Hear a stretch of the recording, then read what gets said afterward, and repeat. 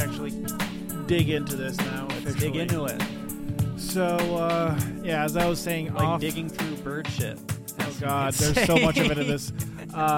Well, we'll get into that in a moment. But before we get to that, this is Alex, and that is... It's Adam. We're here once again. Yes, we are, and this is Double A. And we're just by ourselves here for once. It's lonely. Well, we're not by ourselves. What are you talking about? I guess there's the cats. Yeah, Alex's orange cat, Surya, is ravenously murdering a small toy. She's going to town on a little kicker. It's on Alex's carpet. Yeah, it was a new present, new kicker. That would actually, very fittingly, you'll notice there's parakeets on it. Oh, parakeets! You're right. You know, that wasn't planned. Yeah, I mean, in case some parakeets come at us because of what we have to say about this movie. Oh yeah. We have our protectors here. That's true. We got cats to hold them at bay. Safeguard Alex's recording equipment. Yeah, courtesy of that was actually a present for Citri and Surya by a friend of the pod, Jade. Oh, there you go. Well, that's nice. The hell was that sound? Oh, here they come. The parakeets are coming. Actually, let me go check in on the cats real quick. We'll resume this in a moment. All right, so that was actually a false alarm. False alarm. But I just wanted to make sure that one of my cats didn't actually knock out one of my screens on one of my windows and was in the parking lot, because that would be bad. It's true. I mean, so I was visiting my family's dog for the holidays since it was just Christmas. Well, I should say I was visiting my family and the dog just happened to be there because my family has a dog. But this dog loves doing something where the dog picks up a toy, runs around with the toy going bark, bark, bark, bark, bark, jumps up on the sofa, then drops the toy from the sofa onto the ground, and then looks up like, oh no, the toy fell on the ground. Will you please pick it up? Exactly. Oh, whatever shall I do, human? Yeah, you think it's an accident, except he does it every single time without fail. Oh, they know exactly what they're doing. They definitely know. But we're not here to talk about our the adorable animals in our lives. That's right. We're here to talk about filthy animals that poop all the time. Yes. That's right. It's birds. And The Boy and the Heron, specifically. And The Boy and the Heron, right. The latest Hayao Miyazaki film came out, I think, a decade after the last. Yeah, it came out in 2023, 10 years after The Wind Rises in 2013. Which is actually kind of funny because, so I've just caught up on The Wind Rises as well, and there's a statement in there about how the best artists have 10 years in which to produce all their greatest stuff, and then they basically are done. So it's kind of funny. Yeah, Miyazaki might never be done. I don't know. He's bucked that trend. Wait, so Alex, you're saying that you watched all of The Wind Rises in preparation for this podcast on The Boy and the Heron? And I have watched The Boy and the Heron twice. Oh, geez. So you saw them both subbed or dubbed?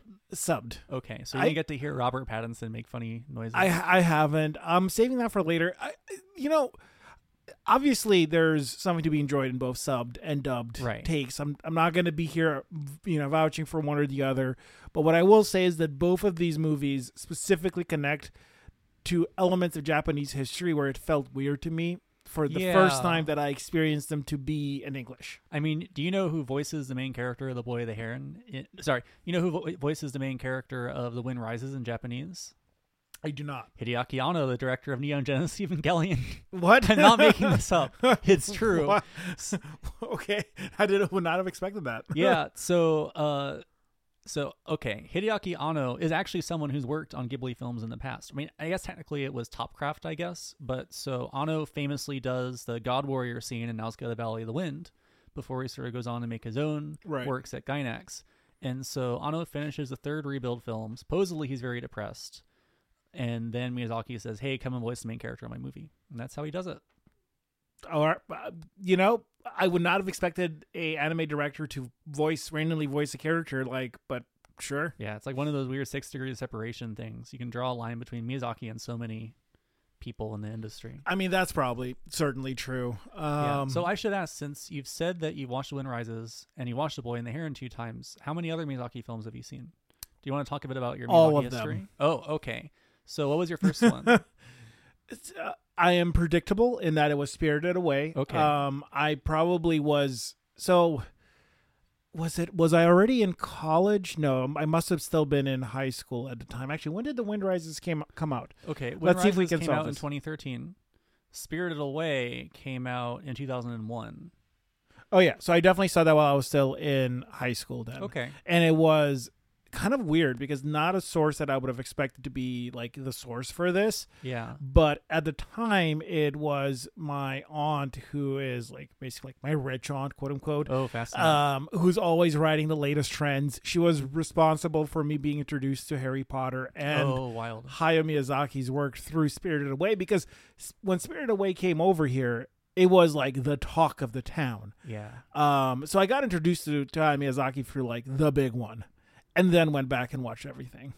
Yeah, that makes sense. So, did you watch it on DVD originally? DVD. Oh, yeah, interesting. Yeah, because I watched it on DVD too. That's really I fascinating. don't think I saw Hayao Miyazaki film in theaters until Ponyo. Really? So that was the first That's one I saw in interesting. theaters. And then actually the next one is The Boy and the Heron. Oh, wild. So everything else has been on a DVD. yeah, or on VHS. I wonder, maybe that's how, because I feel like Miyazaki's films are something that's like kind of passed down in this country, right? Mm-hmm. Like probably seeing it on the big screen is the way you're meant to see it, because often like his films are really big and grand scale. Which is, it makes me wonder whether that is part of the reason why I noticed the backgrounds in this one so much more than I have in his other movies. Like I have more thoughts about the backgrounds in this The Boy movie. and the Heron, yeah. Yeah. But that could also be because there's something unique to the backgrounds in this one. Do you have like a favorite Miyazaki film? That's a hard question to answer. I think edgier, college me would have been like Nausicaa of the Valley of the Wind, because nobody's watched that one, and look at me, I'm so special. Or alternatively, maybe Howl's Moving Castle, because I wanted to pick the one that wasn't Spirited Away and it wasn't like, I don't know, Mononoke. Right. Although for a while it was definitely Princess Mononoke was probably my Princess answer. Mononoke is pretty wild. So my answer has changed over time, I think, and it's difficult because I would almost have to do a rewatch of his whole catalog to have a better answer. I have developed a tremendous affinity for My Neighbor Totoro over the years, mainly just because Totoro is such a wonderful mascot that I've just kind of grown to sort of relate to. So, for sure. I Yeah. mean, Totoro is a guy. really interesting movie because it feels like a lot of Miyazaki's stuff has this incredible intensity to it. Like something like Princess Mononoke has that anger to it. Nausicaa of the Valley of the Wind is like this epic kind of fantasy, right? Right. Then Spirited Away has a real sense of spookiness to it. But Totoro, I mean, it has some kind of magical, outrageous moments, but it feels much more laid back, right, in an interesting way. I do want to turn this question back on you, Adam, but I will say that one thread that runs through all Miyazaki films is they all have some kind of connection to fantasy or science fiction, or in some way have dreamscapes in them where there's some flights of fantasy. And I say that because The Wind Rises is very much the exception amongst his movies, in that it's very straightforwardly a historical fiction. Yeah, I mean, it's interesting because when The Wind Rises came out, so I should confess, I have not seen The Wind Rises, so I'm a fake Miyazaki fan, clearly. But so The Wind Rises came out around the same time as The Tale of Princess Kaguya, right? Which was the last film of Miyazaki's compatriot and teacher, Isao Takahata, who worked together with Miyazaki on several earlier projects. Princess Kaguya, that film was more of a fairy tale, that had this very experimental animation style, while Miyazaki's The Wind Rises, I guess, like you said, is more grounded. It's about someone who lived during real history and like lived through historical events. Which is why now, finally having seen it, it's wild to me that people would think of it as a bookend to his career. Yeah. Because it is the least like anything in his career. Yeah. Well, he did say, I guess, after he made it that he was going to retire, and look how that turned out. I know. And now, 10 years later, we get what I would consider a much better bookend to his career, because I feel like it incorporates elements of all of his previous works more successfully, or really at all, compared to The Wind Rises, which I know that was apparently said about it, but I didn't see. I mean, again, it might have been people projecting because it was perceived of as the bookend, right? But I did not see that in my watch through. I see. At all. Yeah, I definitely need to see it, so I can think about it. It's on HBO Max. Out of curiosity, how does The Wind Rises hold up for you compared to the other Miyazaki works that you've seen? So that actually is a great platform into what I have thoughts about The Wind Rises, which actually connect very much into The Boy and the Heron. But I'm actually curious, before we get there, about your own platform into Miyazaki's work. Like, how did you get there? Okay. So, how the heck do I start talking about Miyazaki? Let's see. When I'm which one was the first when I'm one? a little kid, I watched My Neighbor Totoro, which my mom calls the Dust Bunny movie. Not wrong. Because it does have like dust sprites in it, right? I guess. And also you can probably look at Totoro and say, oh, it's Dust Bunny, I guess. Like it's sort of bunny adjacent. But I remember nothing about My Neighbor Totoro when I was like really, really young. I rewatched it a year or two ago in preparation for some pieces about Hayao Miyazaki I was writing for a website. And definitely a lot of what I saw in it, I kind of recognized from past times when I've seen it on television or whatever, but definitely there's a lot in there I don't quite remember. So I wouldn't say that My Neighbor Totoro was my first Miyazaki, just because even though it was, I don't have like a strong feeling of watching it, I guess. Now, what I do have a strong memory of watching is Spirited Away, which of course I watched on DVD. Right. It took me actually several years to see it because I had a relative on my mom's side of the family who was like about a year older than me. He watched and like loved Spirited Away, but for whatever reason I didn't see it. I honestly have no idea why. Eventually we end up renting it, I think from like a Blockbuster or something. This is when we're visiting family friends in New Hampshire.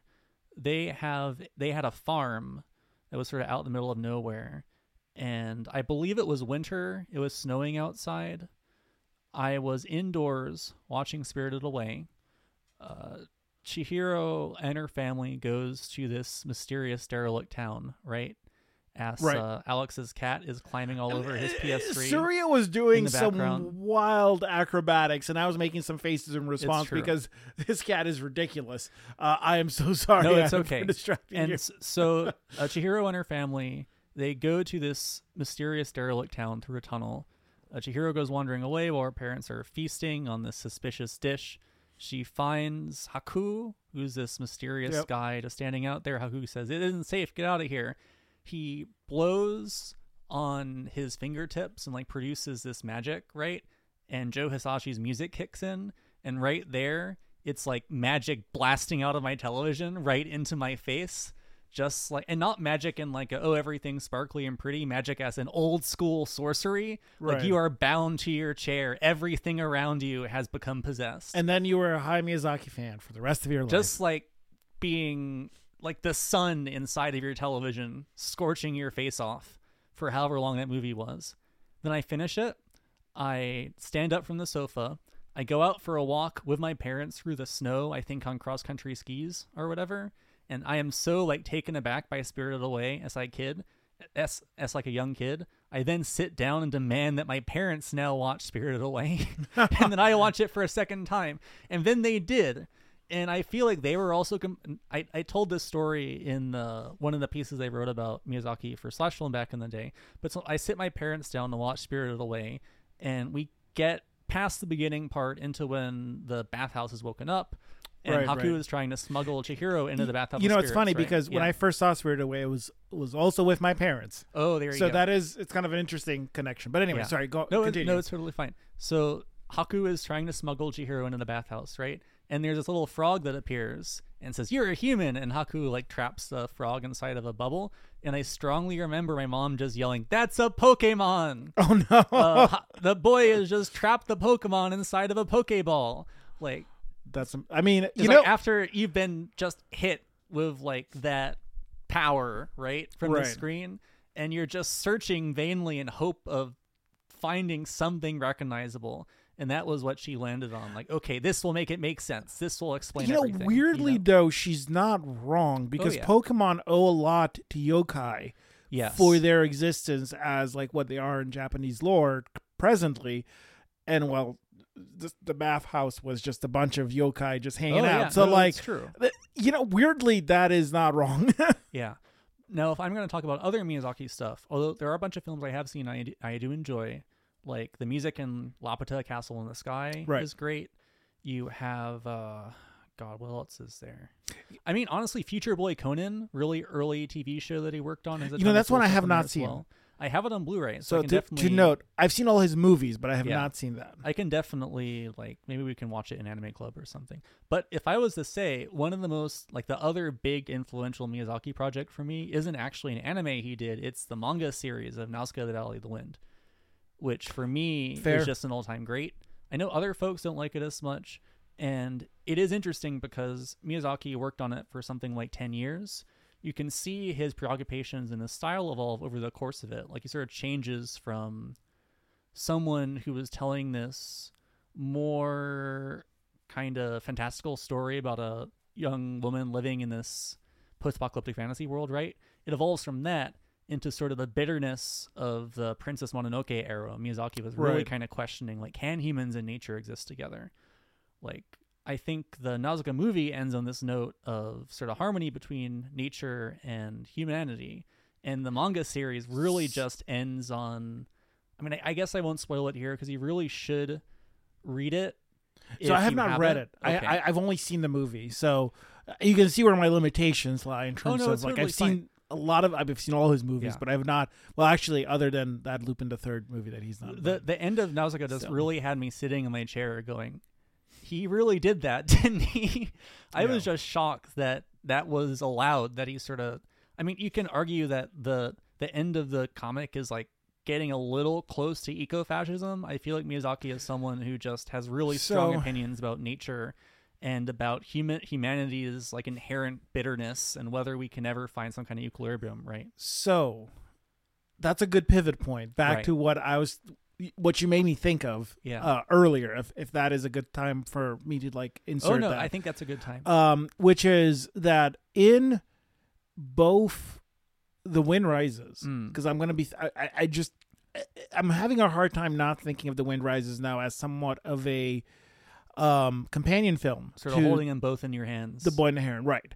Yeah. Because they're both connected much more deeply in terms of, like, actual historical fiction, like, deeply to World War II.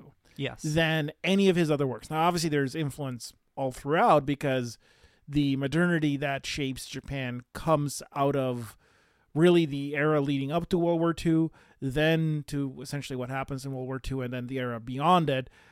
And that is the relationship with nature, which through modernity becomes tenuous, and well, that's all of us, right, at this point. Yeah. But the reason I bring this up is because I was very curious to see The Wind Rises, especially after seeing The Boy and the Heron, particularly for a few reasons. So The Boy and the Heron is very much of a meditation on the war years in terms of, like, what the psychological impact that had on both, I think, himself as a child. Right, the firebombing. Right, precisely. And also the Japanese people as a whole. I mean, you can really read The Boy and the Heron as an allegory for, like, the mother is Japan, the boy is the Japanese people, and they have to come to terms with their country literally dying in a fire and having to be reborn out of it like a phoenix. Like, it works on that allegorical level. Birds, right? Right. Although I don't know if we never see a literal phoenix in the film. Yes, you do. You do? When? I think his mother is depicted as, at points, looks like almost like a bird in flames. Like, you might be right. Yeah. Several times. And blink and you'll miss it, but there's a tapestry in the movie in the I forget the old woman who's, like, later, like, a younger woman. Oh, Kiriko. When you're in her little house, like, boathouse thing, there's a tapestry on the wall of a phoenix. Right. I should also say we're going to just spoil this entire movie in this episode. It's been out for a while. You really have no excuse not to see it if you haven't. And on top of that, this is a kind of movie where you can spend, like, an hour trying to explain everything that happens, and it will make any difference. You'll still be confused by the end of 100%. Feel free to listen to all of this, go, what were they talking about? And then watch the movie and say, what were they talking about? This is one of those movies that there's going to be a million YouTube videos being like, this is what this movie really means. Read the allegory, and, like, we're going to tell you what the thing on the garden, like, Golden Gate means and all that kind of stuff. So, there's, like, so much to read into what do you want? Specifically, what do you want to say? So where I'm going with this is that I think that there is this conflict within Hayao Miyazaki himself because of when he grew up in that sort of Reconstruction period, especially post-World War II, and having to reconcile, I think, some of the feelings that he had about the modernization of Japan in terms of what that meant, what it meant for them to become a modern and powerful country. Right. And having to reconcile those feelings of pride with, I think, what he, with his own pacifism and his own sort of return to nature mentality that you see, like his ecological ideology that you see in a lot of his movies. Right. And the reason I mentioned this is because The Wind Rises is specifically about this aeronautical engineer. That's right. Jiro Horikoshi, who was responsible for the invention, or but the creation. He was the lead engineer on the Mitsubishi project that resulted in the Zero. Right. The fighter airplane that was, the famed Japanese wartime, World War II fighter plane, and responsible for a lot of deaths. Yeah. So, and of course, Miyazaki loves planes. You look at all his movies, there's planes all over the place. Now, there's flying machines, there's Porco Rosso's plane. Right. Yeah. Right. I mean, Porco Rosso, it's right there. Giant floating airships in Castle in the Sky. And Nausicaa of the Valley of the Wind as well has certainly. a lot of designs that were inspired by early aviation designs. So he clearly grew up in sort of the wake of something that Japan felt proud about, being able to modernize to that point, having the Zero as a point of pride. But all of that, how do you reconcile that with the fact that all of this was done in the service of this war that was so destructive for someone who's a pacifist and also who's has ecological sort of leanings in his ideology? Do you know who Miyazaki's father is? I actually don't. So I'm just going to read this right off of Wikipedia, which immediately disqualifies this podcast as an academic reference. Oh, his father, too late for that. Katsuji Miyazaki, was a director of Miyazaki Airplane, his brother's company, which manufactured rudders for fighter planes during World War II. Okay. So Wind Rises is effectively autobiographical. And The Boy and the Heron is also autobiographical. It's more The Wind Rises is not autobiographical in that sense. It's not literal. But his past is connected to that. I understand. I think is there. But what I'm trying to say I guess where I was going with this, right, is that I feel and I think this is what has made The Wind Rises more complicated for some people, because it sort of parts the curtain and it's just the thing said out loud rather than it being couched in fantasy and metaphor and other things. Because it is just a historical fiction, and in seeing the historical fiction, it maybe makes it cheapens it, but also maybe because it was so close to him, it makes it harder to address. But I guess what I'm getting with this is, that movie got a lot of criticism for. It got criticism from all sides, which is a really funny thing. There are people who said that the movie was far right because it was sort of saying, well, building death machines is okay as long as it's beautiful. It actually doesn't say that. The movie. And then there were also people who said this movie is leftist propaganda because it says that building death machines is wrong, even if they're beautiful. So no, it was a movie that, just like The Boy and the Heron, another movie which also seems to have gotten a pretty varied reception as well. But I bring this up because I feel like that same tenuous sort of opposition of two things that you really I don't know how you reconcile, but I think that's what makes Hayao Miyazaki himself is also there in The Boy and the Heron, because a lot of what you have in The Tower, what you have in his father builds airplanes as well. That's right. The airplane. It's also in there. There's a little mini Wind Rises section. Yeah, at the very exactly. beginning of this movie. Yeah. Which is why, again, I feel like the movies are somewhat in dialogue with each other. So, but there's a lot of the pathway to that fantasy, that gateway, that nexus of worlds, is very European looking, and it's hard not to read that as that's the modernity that's not infecting. That's a weird word too. I feel like that's editorializing too much. That's a modernity that's influenced Japan. That's made it into what it is currently. And this is a time of change that all of that is going to kind of reshape. Right. I mean, you've seen Spirited Away, right? Yes. So that's one way you can read that movie. Right. Yeah, it's about how the spirits of Japanese culture have sort of become infected by materialism. Right. Now they're selling things to each other. They're buying luxury goods, going to bathhouses, and being corrupted by pollution and by money. Right. And Chihiro sort of plays. That's there in a lot of his more modern. I mean, I think Spirited Away, even My Neighbor Totoro has a return to the countryside as a critical element of it. That's so true. That's there throughout. Yeah, I mean, I should say Hayao Miyazaki was a leftist. I think his politics did change over time, but back in the 1960s, he, again off of Wikipedia, he was hang on, I wrote this down. Oh yeah, he was the chief secretary of Toei's labor union in 1964. His film, not his film actually. So there's a movie. Have you ever heard of Horus, Prince of the Sun? or I think the Little Norse Prince is the title it was originally known as when it came out in the U.S. So Horus, Prince of the Sun, or Holes, Prince of the Sun. It's a 1968 movie that Miyazaki participated in along with a lot of other really talented people. It was directed by Isao Takahata, who's again like came up alongside Miyazaki, is older than him, like kind of taught him the ropes, but is also sort of his creative peer at Studio Ghibli. Takahata directed it. Miyazaki like was the chief animator and a concept artist alongside like another one of Miyazaki's tutors, Yasuo Otsuka, who's this all-time great animator. So Holes, Prince of the Sun is in a way a movie about a bunch of folks coming together to form a labor union to defeat the bad guy. In the same way that while they were making this movie, everyone on that project, like long before Studio Ghibli had been founded, were fighting the studio to get as much creative freedom as they could. Like the studio kept saying, the movie's been taking too long, it's too expensive, put it out immediately, right? And in the end, when the movie came out, there are clearly parts that are unfinished. But because of its great ambition, it became known as like one of the first great, arguably the first great Japanese animated film.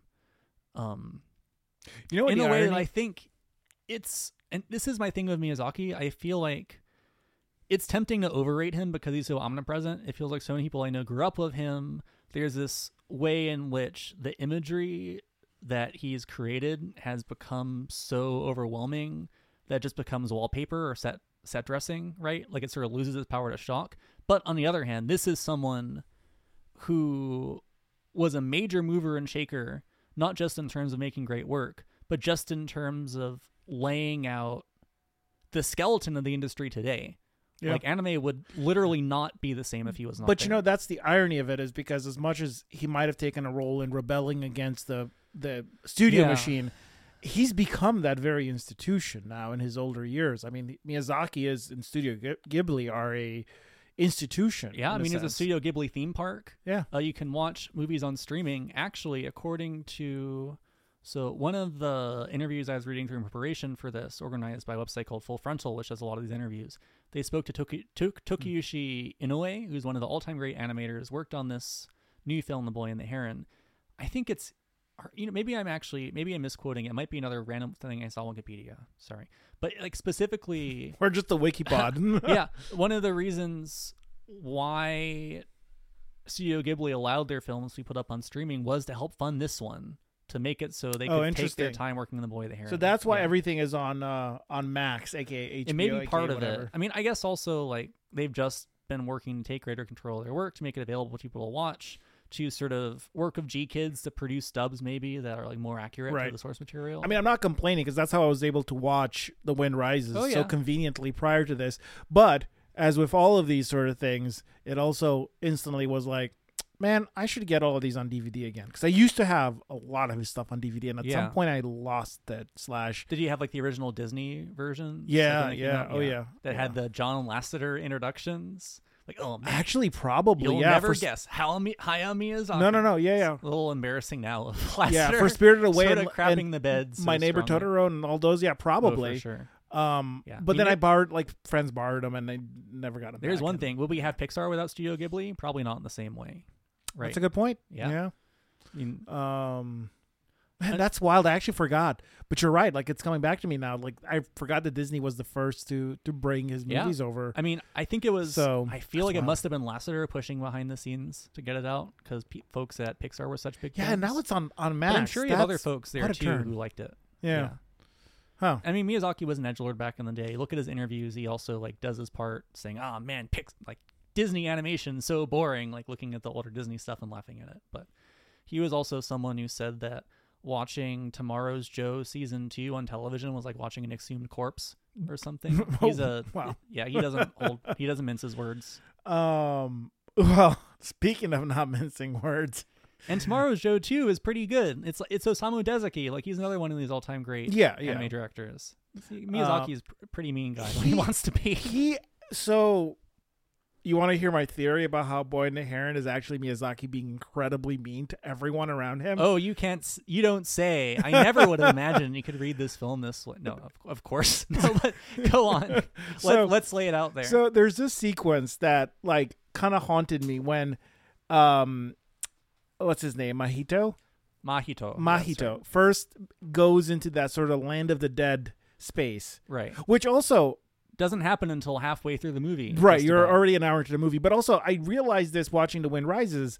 There's this, so the one sort of flight of fantasy in The Wind Rises is that there's this dreamscape that the main character, Jiro Horikoshi, goes into and interacts with this like Italian like airplane maker, Mr. Caproni. Okay. And it's referred to as a land of land of dreams. Really? But also, at the end, Jiro Horikoshi, as a result of his experience in World War II and being the purveyor of this tool of destruction, he says that it's also a land of the dead. And it made me think, that's very similar to this sort of like alternate like world that you see in the Boy and the Heron. So again, I really think of these two as companion movies in a lot of ways. Yeah, I mean, notably, and I don't know if this is an actual distinction in the Japanese. I'm going to make the distinction in English.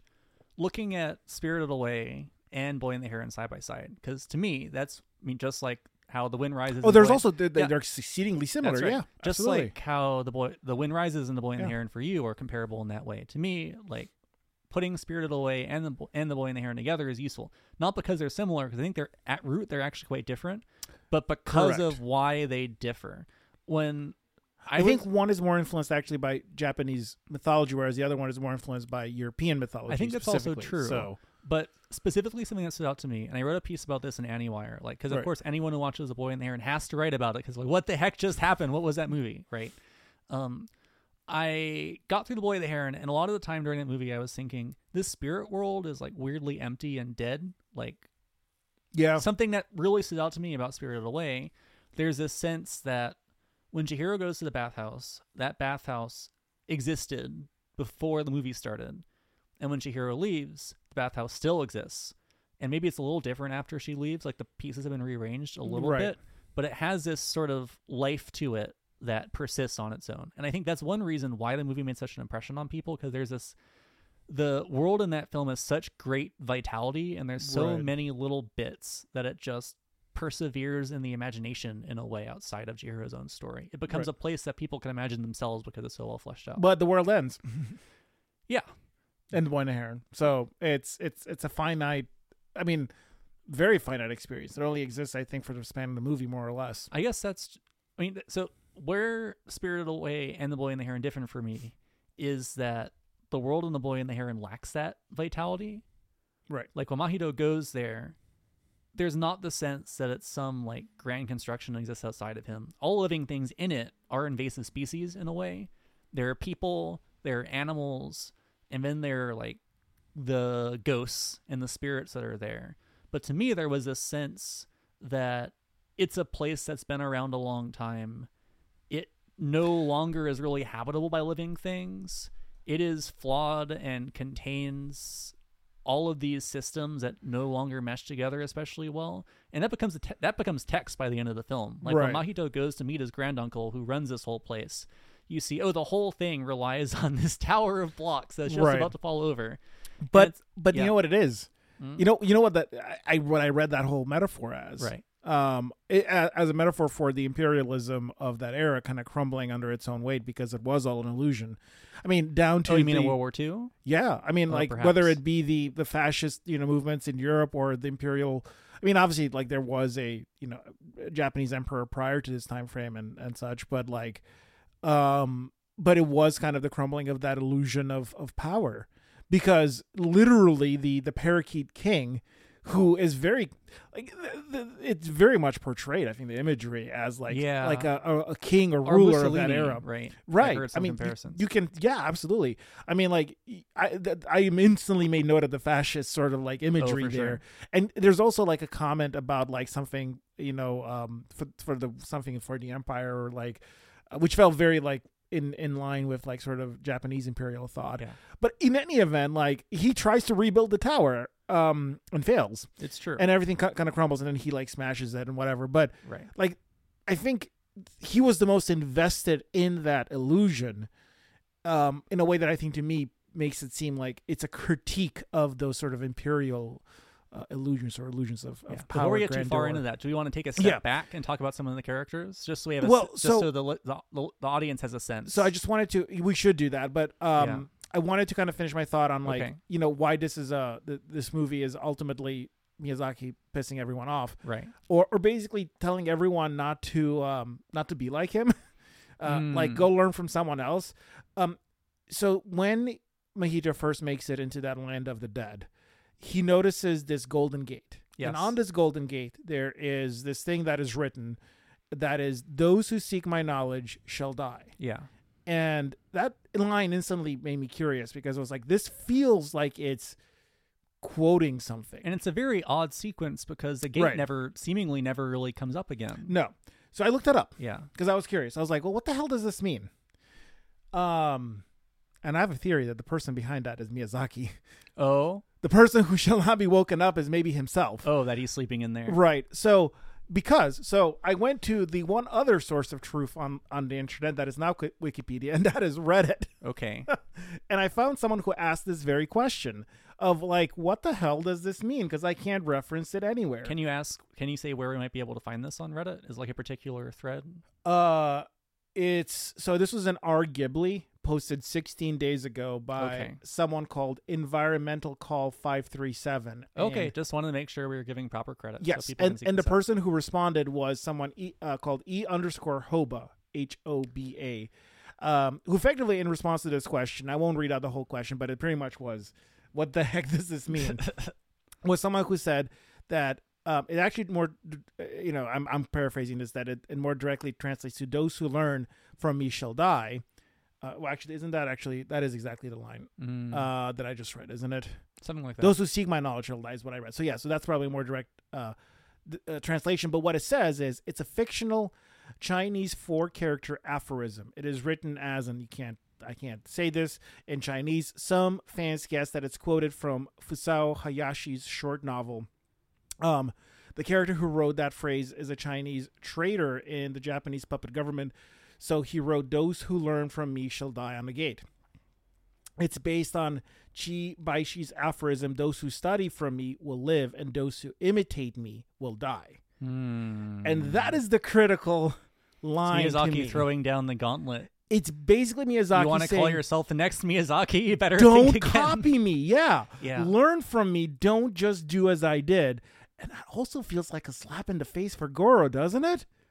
I mean, I wasn't gonna bring up Goro Miyazaki. I mean, it just feels mean at this point. But does it? Once I read that line, I was like, "Fuck!" He's like straight up telling people, "Stop imitating me.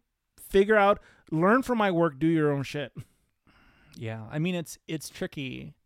God, there's so much I want to talk about, but I think we should talk about some of the bones of this movie before we get too much further into the weeds, right? What is this movie about? Yeah, what is this movie about? There's a boy named Mahito. In the very beginning of the film, his mom is killed in a firebombing, right? Right. Like she's in a hospital burns down, his mother dies. He has these nightmares of it frequently. He still hasn't gone over it, and yet several years later, he goes with his father to the countryside to live with Natsuko, his mother's younger sister, on his estate because they are now married, I think, and Natsuko also has a baby. And his aunt mother. Yeah, no, there's a lot of stuff going on. If you wonder why is it that Miyazaki is so obsessed with young women who like have boobs and are mother figures, this movie is definitely there's lots of food for thought here. If you're someone who's like, does Miyazaki have a fetish, or someone who's like, what are Miyazaki's feelings about women? What exactly are going on here? There's plenty of food for you here for your future. It truly is. This movie, you could argue, boils down all of his works. For better or worse. Yeah. I mean, I would even say some of the bits, some bits of that I could kind of take or leave. However, so let's move on. So Miyazaki's on this enclosure. There are several older people who are there who he befriends over time. There's also a very large, scary heron with someone inside of his mouth who is terrifying, who keeps bothering Mahito and flying around and attacking him. And tries to call him into this mysterious world and almost succeeds, but Natsuko saves Mahito. And this mysterious world is specifically, the gateway to it is located in this spooky-looking tower, which also doesn't look like anything that out was of... built by his granduncle, right? Right, and doesn't look like anything out of traditional Japanese, like, architecture. It looks very European. It's like you have this contrast where... I mean, it's tricky because Natsuko, so Mahito's adopted mother, right? Yeah. Natsuko's house is very traditional, except you have this very Western style kind of houselet that exists on the side where Mahito actually lives. So you do have like these, and Mahito's together, room also looks like straight up like almost like an American boy's room, because it's inside of this, and it's inside of this building that's within the enclosure. Yeah.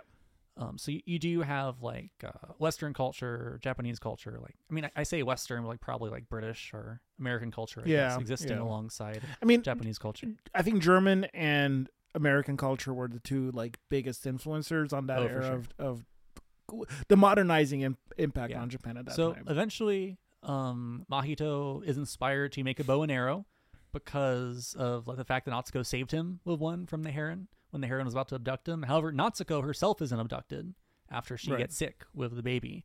And I don't know if she's abducted. She leaves. She walks into her woods, own volition. Yeah, and we don't know if she was compelled or if she sort of chose on her own. Which is arguably one of the biggest sort of plot moments. Yeah, it's like, why does she go? Moments it's not like clear. this throughout the movie that are a little tricky. But so Mahito eventually ends up going to the tower, like the Heron's been telling him to. He meets with the Heron. His sort of nurse, in a way, Kiriko, is also there. And the three of them go on a journey that eventually takes them to this other world, like this land of the dead, right? Which is a real place because we see it open up into the real world. It's not necessarily like, this isn't the Wizard of Oz or something where the whole thing is Mahito's dream. It's like a metaphorical space that exists and has actual influence. But on our world, right? You want to hear another connective thing that was written on a door like archway in just a moment. Well, this is relevant to this passage. Okay, go on. Because it's like this exact moment that this occurs. Yeah. Hold that thought real quick, Adam. Okay. Which is, so on that passageway that he goes through is written, Facemi la divina potestate. I think is what it says. And that is from Dante's Divine Comedy. Oh, yeah. Well, that's not surprising. It's literally, I think, it's I forget. It's the inscription at the gates of hell. Great. Yeah. And it literally, that bit translates to, I was wrought by divine power. Yeah. So that's what it actually translates to. That makes sense, especially considering where this movie goes. It is literally the gateway to hell. It's true. So Mahito goes to hell along with Kiriko and the Heron. He has many strange adventures that include pelicans and parakeets and a girl named I love the parakeets. Hime, who has fire powers and is also somehow his mom displaced in time. Timey-wimey shit. He also runs into his nursemaid lady. Yes. Yeah. Who it's implied, I guess, is his nursemaid from the past who came with Hime to this world. Not necessarily. I thought about that. Not necessarily. Again, this is how confusing this movie is. Nothing is explicitly stated when it comes to this stuff. She either was already there from another point. She just opts to go back with Hime, but it's not necessarily stated that they went there together. They might have, but I didn't. That's ambiguous to me. But so a lot of this stuff happens, and then Mahito goes home to his family. Instead of like taking control of this realm, it ends with him leaving his room to go meet up with his family and his mother's new young child, and that's the end of the movie. Just wanted to have it all out there. Now, there's a lot of other stuff there too. Now, everything that Adam just said may have also just been a fever dream because this kid literally bashes his head in with a rock after he gets bullied by some kids. I don't know if I buy it's a fever dream because, and this is actually something I don't know if maybe I want to change the film in this way. There is a scene that almost kind of cuts away from the spirit world stuff and just shows the father having things explained to him, where they're like, "Oh, did you know this tower was built around a falling like space rock?" And people have like, also Mahito's mother may have been sucked in there once upon a time. And then there's a scene where the father literally tries to stage an attack on the tower, and he gets attacked by all these parakeets that fly out, right? Yeah. It felt a little too literal to me. It sort of felt like someone behind the scenes was saying, Miyazaki, they're really not going to get it if we don't tell them exactly what's happening. Like, this is actually happening. Please give the audience a rope so they know what they're dealing with. And this also yields to the great line of, like, my son is a budgie. It's true. Which I thought was hilarious. The parakeets in this movie are very funny, even though they're pretty odd. So I did want to talk a bit about the start of this movie, because I feel like before we spend a lot of time talking about the end, there's a lot going on at the end. I really want to talk about. So, what were your thoughts about the first scene with the fire? Oh, the fire's fantastic. Yeah. Like the way it distorts reality, and That's there's right. this very otherworldly feel to it. I mean, that was one of my first initial thoughts. It was literally the first note that I have in here. I maybe not the first, but it's like way up there. So, it left a huge impression on me. Yeah, I mean, the very first shot of this film is like a air siren, right? Going whir, kind of sets the tone. Like, oh no, this isn't just gonna be a happy-go-lucky film. Well, it we also are in wartime, right? It also sets it in that sense very much in dialogue with the historical setting of The Wind Rises in the same sort of way. That I feel like something like Spirited Away exists. There's like this kind of nebulous present that interacts with the spirit world, and The Wind Rises gives you a specific time, kind of saying, okay, like it doesn't tell you what date this is happening, but it does say, okay, this is taking place during World War II. There's the bombing. Right. Character loses his mom. Right. Didn't they say it's like 1941? Or am I making that may be up? the case. No, that's when That's when Miyazaki was born. Never mind. Okay. I'm just making that up. Maybe. The animation that scene where he's running through the burning town, right? And like everyone's sort of faces are being warped and distorted. It's a very specific animator, Shinya Ohira, who did that scene. Who's someone who's worked in a lot of past Miyazaki stuff. He has an extremely distinctive style that just doesn't look like much else. There are a couple other animators who are sort of playing a similar game, but he's very recognizable. I will say that as I was watching that sequence, I was like, man, there are going to be people who are going to pull frames out of this and be like, oh man, Miyazaki films just aren't animated as well as they were in the past. Look at what is this warbly person thing? It's like, but that's the point. I mean, it's the kind of thing where, if you look at specific frames of it, you say, what is he doing? But if you look at the whole thing in motion, it makes perfect sense. It looks beautiful. And it's capturing this specific mood, right? Like it's sort of breaking down reality to show, or making it more real in some ways. Maybe. Yeah, I mean, because it's the ways in which reality loses cohesion when you're panicking, when you're afraid. When I mean, it's just a nightmare sequence, and I think it does a really good job of. Yeah, it's also unlike anything we've seen in I think any other Miyazaki films, and I think this is one of the scenes in the movie that to me sums up a lot of what makes The Boy and the Heron really interesting. Right. Part of it is, so I mentioned that interview with Inoue recently, right? And Inoue, I believe, says that Miyazaki drew the storyboards for this scene, like potentially intending for Ohiro to draw them. So I've seen some folks in reaction to this movie say, oh, the early scene's totally different from regular Miyazaki stuff. What's going on? Wow, he's experimenting. Well, the backgrounds also really stand out in this movie as having a more sort of impressionistic style. Yeah. Then I feel like you're more defined, more concrete in the earlier Studio Ghibli Miyazaki films.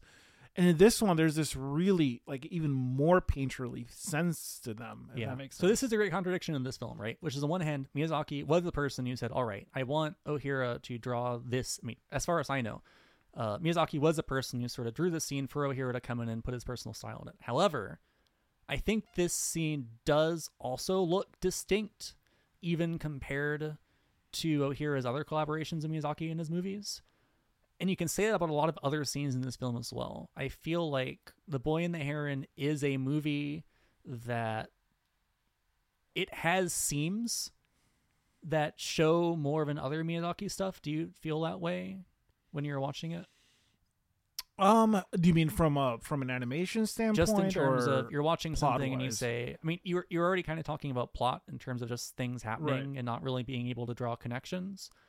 But in terms of animation too, like were there scenes that sort of stood out to you as different from past Miyazaki work? Well, I already mentioned the backgrounds. I feel like there is less cohesion between the backgrounds and the animation in this than there was in prior works. Like sometimes it feels like they're just so distinctly different that I definitely got the sense sometimes more keenly that this is animation on top of this very almost stylistically different background. Like you're saying it looks a bit fake, maybe? I don't know about fake, but just like you can feel the separation of those two layers more keenly than I could in other movies. And that's just because the backgrounds, like I'm not saying they're badly drawn. They're very well drawn. They're very detailed. But stylistically, they feel at odds with what is happening in terms of the animation. And I don't, again, but here's the thing.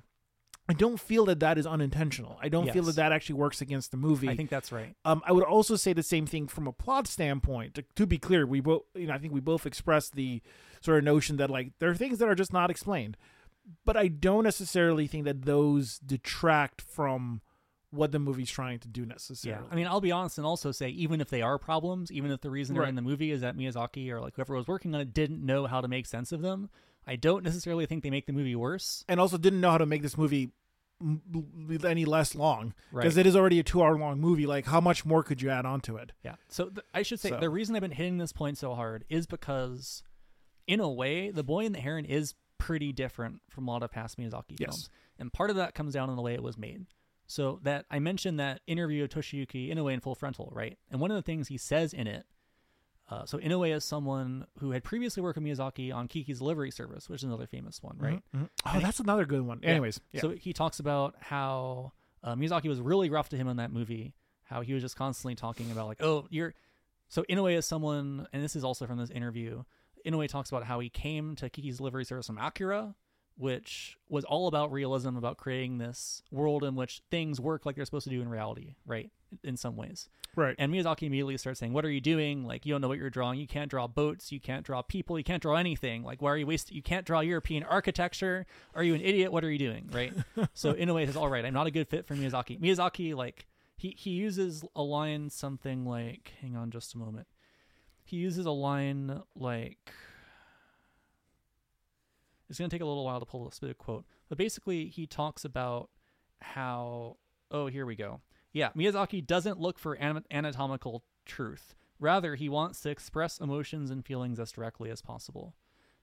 Now, if you're interested in reading more about this, Kevin Surugeta on Sakuga Blog wrote a piece about this as well. He sort of writes about how Miyazaki's films, even though the characters move and emote in very expressive ways that are much more elaborate than you typically see in anime films and TV, the physics in his stories aren't necessarily true to life physics. Oh yeah. It's like the characters move and express themselves in ways that are more direct than the ways that things actually happen in real life. You know, it's and so one of the things that Surugeta talks about in this piece he wrote is how The Boy and the Heron is different, that you see more of like the realist school leaking into it. Like suddenly the characters you see them like kind of struggle to carry things around. There's more of the sense of time passing, or like just things falling in ways that feel like they're more affected by gravity. You know, it's funny because one of my first sort of like head tilt, like, huh, that's interesting. Yeah. Reactions that I had to the movie was when, so right after they arrive in the sort of countryside town, like they get off the train and there's no music at all, right? To some, there's a lot of silence. You're right, in this though. film. Yeah. It's somber, you know, and it does is. feel like a bit of a. Anyways, not to get sidetracked, but that little like bike and carrier, I forget what it's called, like the little not coach, the back thing in the bike. Yeah, like pulls up, and when they like load up into it, like Mahito and his I don't know, aunt slash soon to be mother Natsuko, when they load up into it, like the way it creaks and like kind of falls down under the weight of the passengers, like I think that speaks to what you're describing. There's this very sort of realistic, like you hear the suspensions and like it all, it has this sort of burden of realism to it. There's a reason for that, because one of the things that Inoue says in this interview that has been quoted by a lot of people, like this even made its way. There's a podcast I like listening to called Blank Check, which talks about, like, kind of goes through a director's filmography, film by film. They talked about The Boy and the Heron, and even they brought this up, even though they're like several degrees removed from the anime scene, right?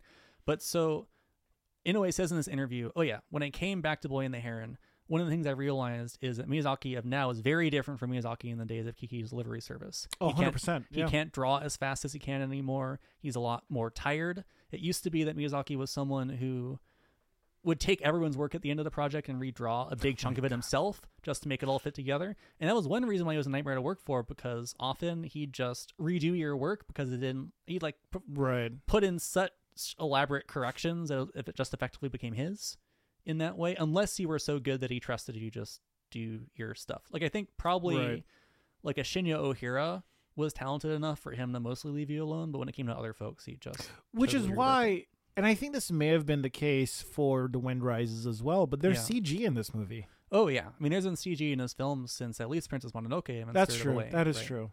But it's wild to me that he's allowed for that, because I don't know if he can control that. He said of certain things, this is an insult to life itself, right? Right, exactly. Which is, right. Haha, hypocrite. No.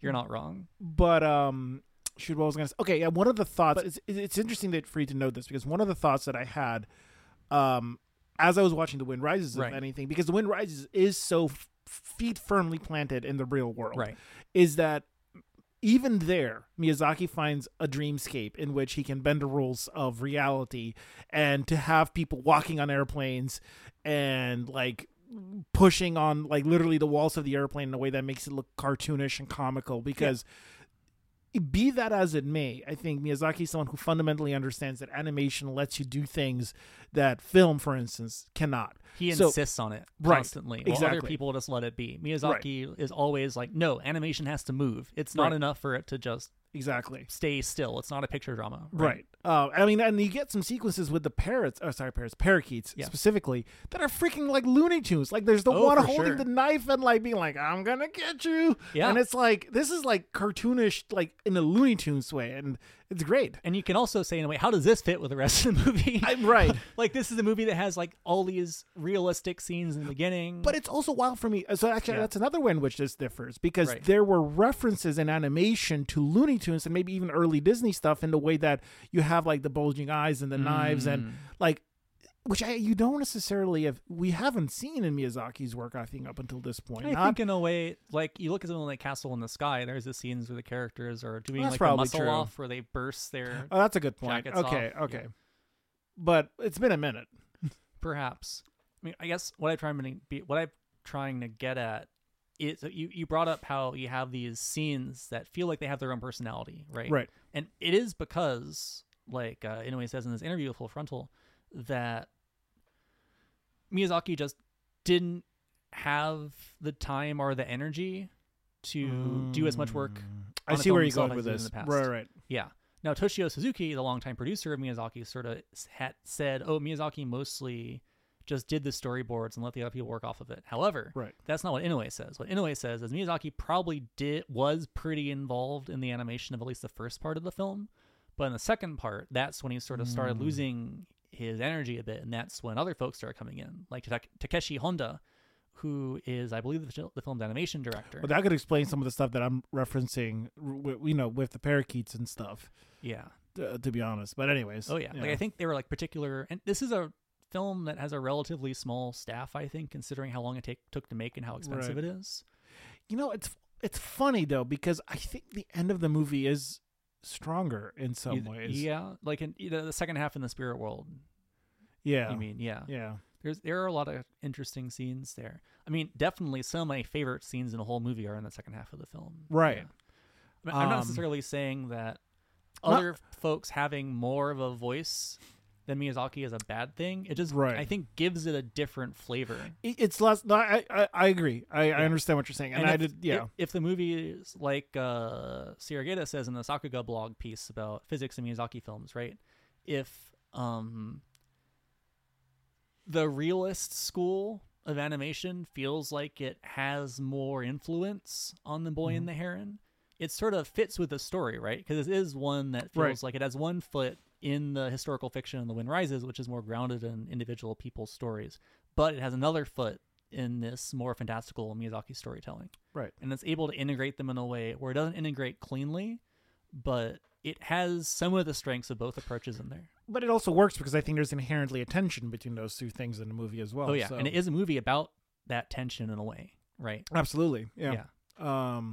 And also, fundamentally, we're deep into spoilers now, but Mahito doesn't choose to exist in a fantasy. He doesn't choose to keep building and improving on the fantasy, which, the whatever power fantasy it may be, or maybe a commentary on fascism or imperialism, he chooses to exist in the real world and to fix it through the power of friendship. I mean, it is a very classic fantasy story in that way, right? Yeah. Because there have been tons of stories like this. I mean, you probably grew up reading them, right? Oh, absolutely, yeah. The stuff about, he went to the other world and he had an adventure there, and he came back.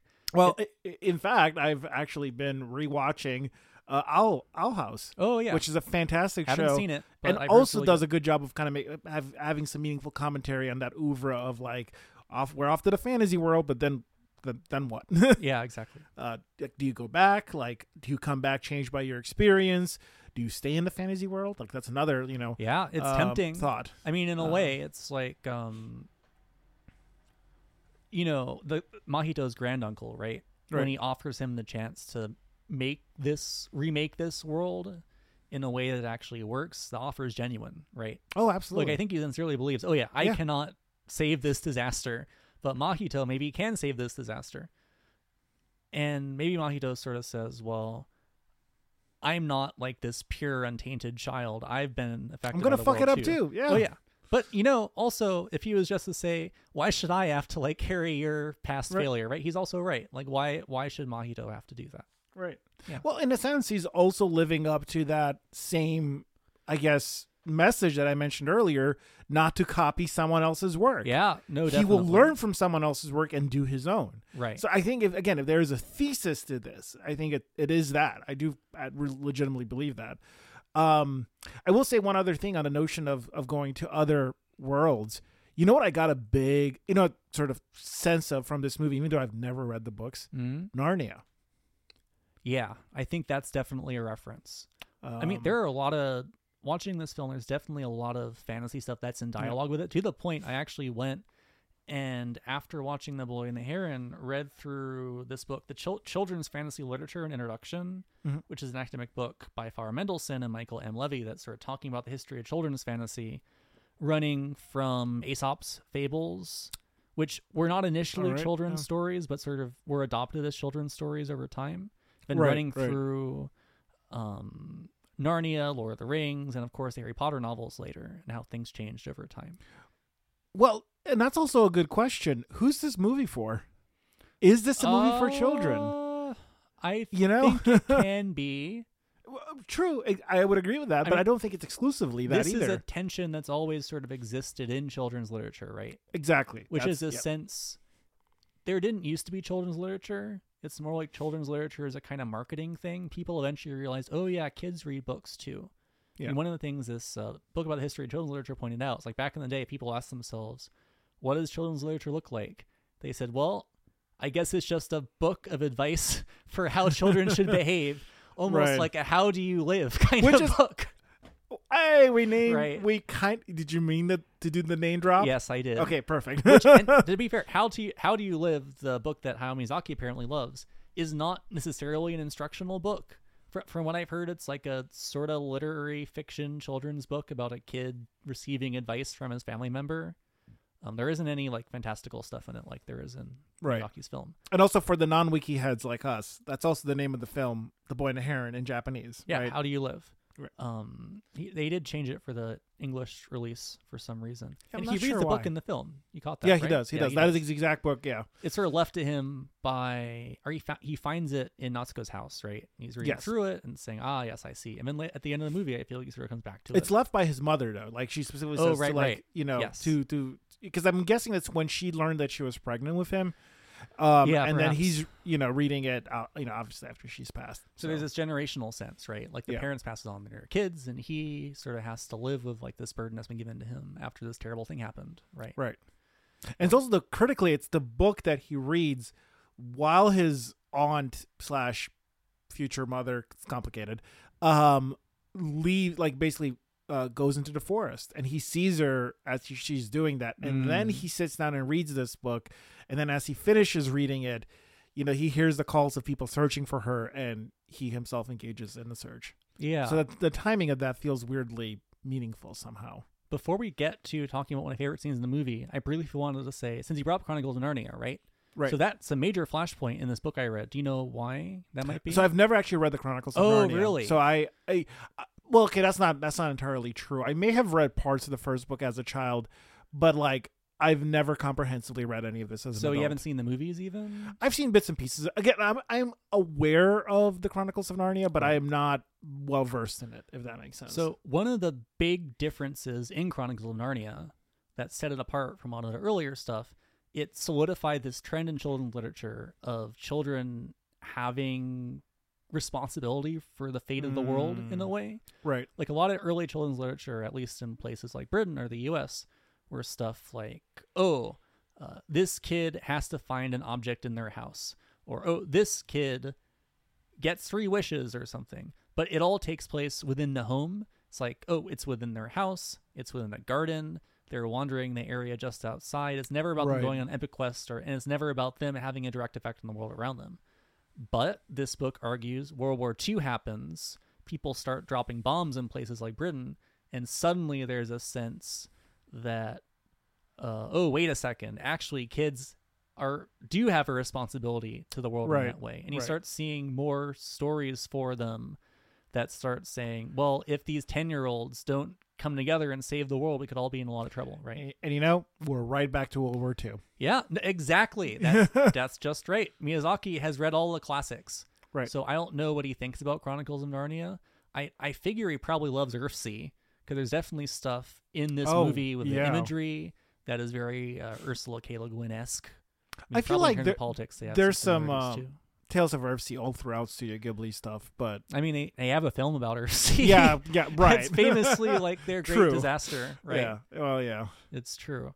I mean, another part of it is just this idea that C.S. Lewis, who writes the Narnia novel, says, okay, we want to be able to instruct children on how to be good people, but if we can use fantasy to teach them how to be good Christians, then why not do it? And that's another part of it. That is true, but I wasn't going to bring that up. Oh, no, for sure. But it's true. I mean, that's a good point. And, there's a lot of, I think there's a useful comment to be made there about how there are certain things that are sort of the foil of every single one of these works. And I think that is applicable to Miyazaki as well, because I think his own nostalgia, I think, blinds him to some of the context and subtext that he puts in his own works. I mean, I might even go beyond nostalgia to say that, I don't know Miyazaki, never spoken to him, so I can't say this for sure.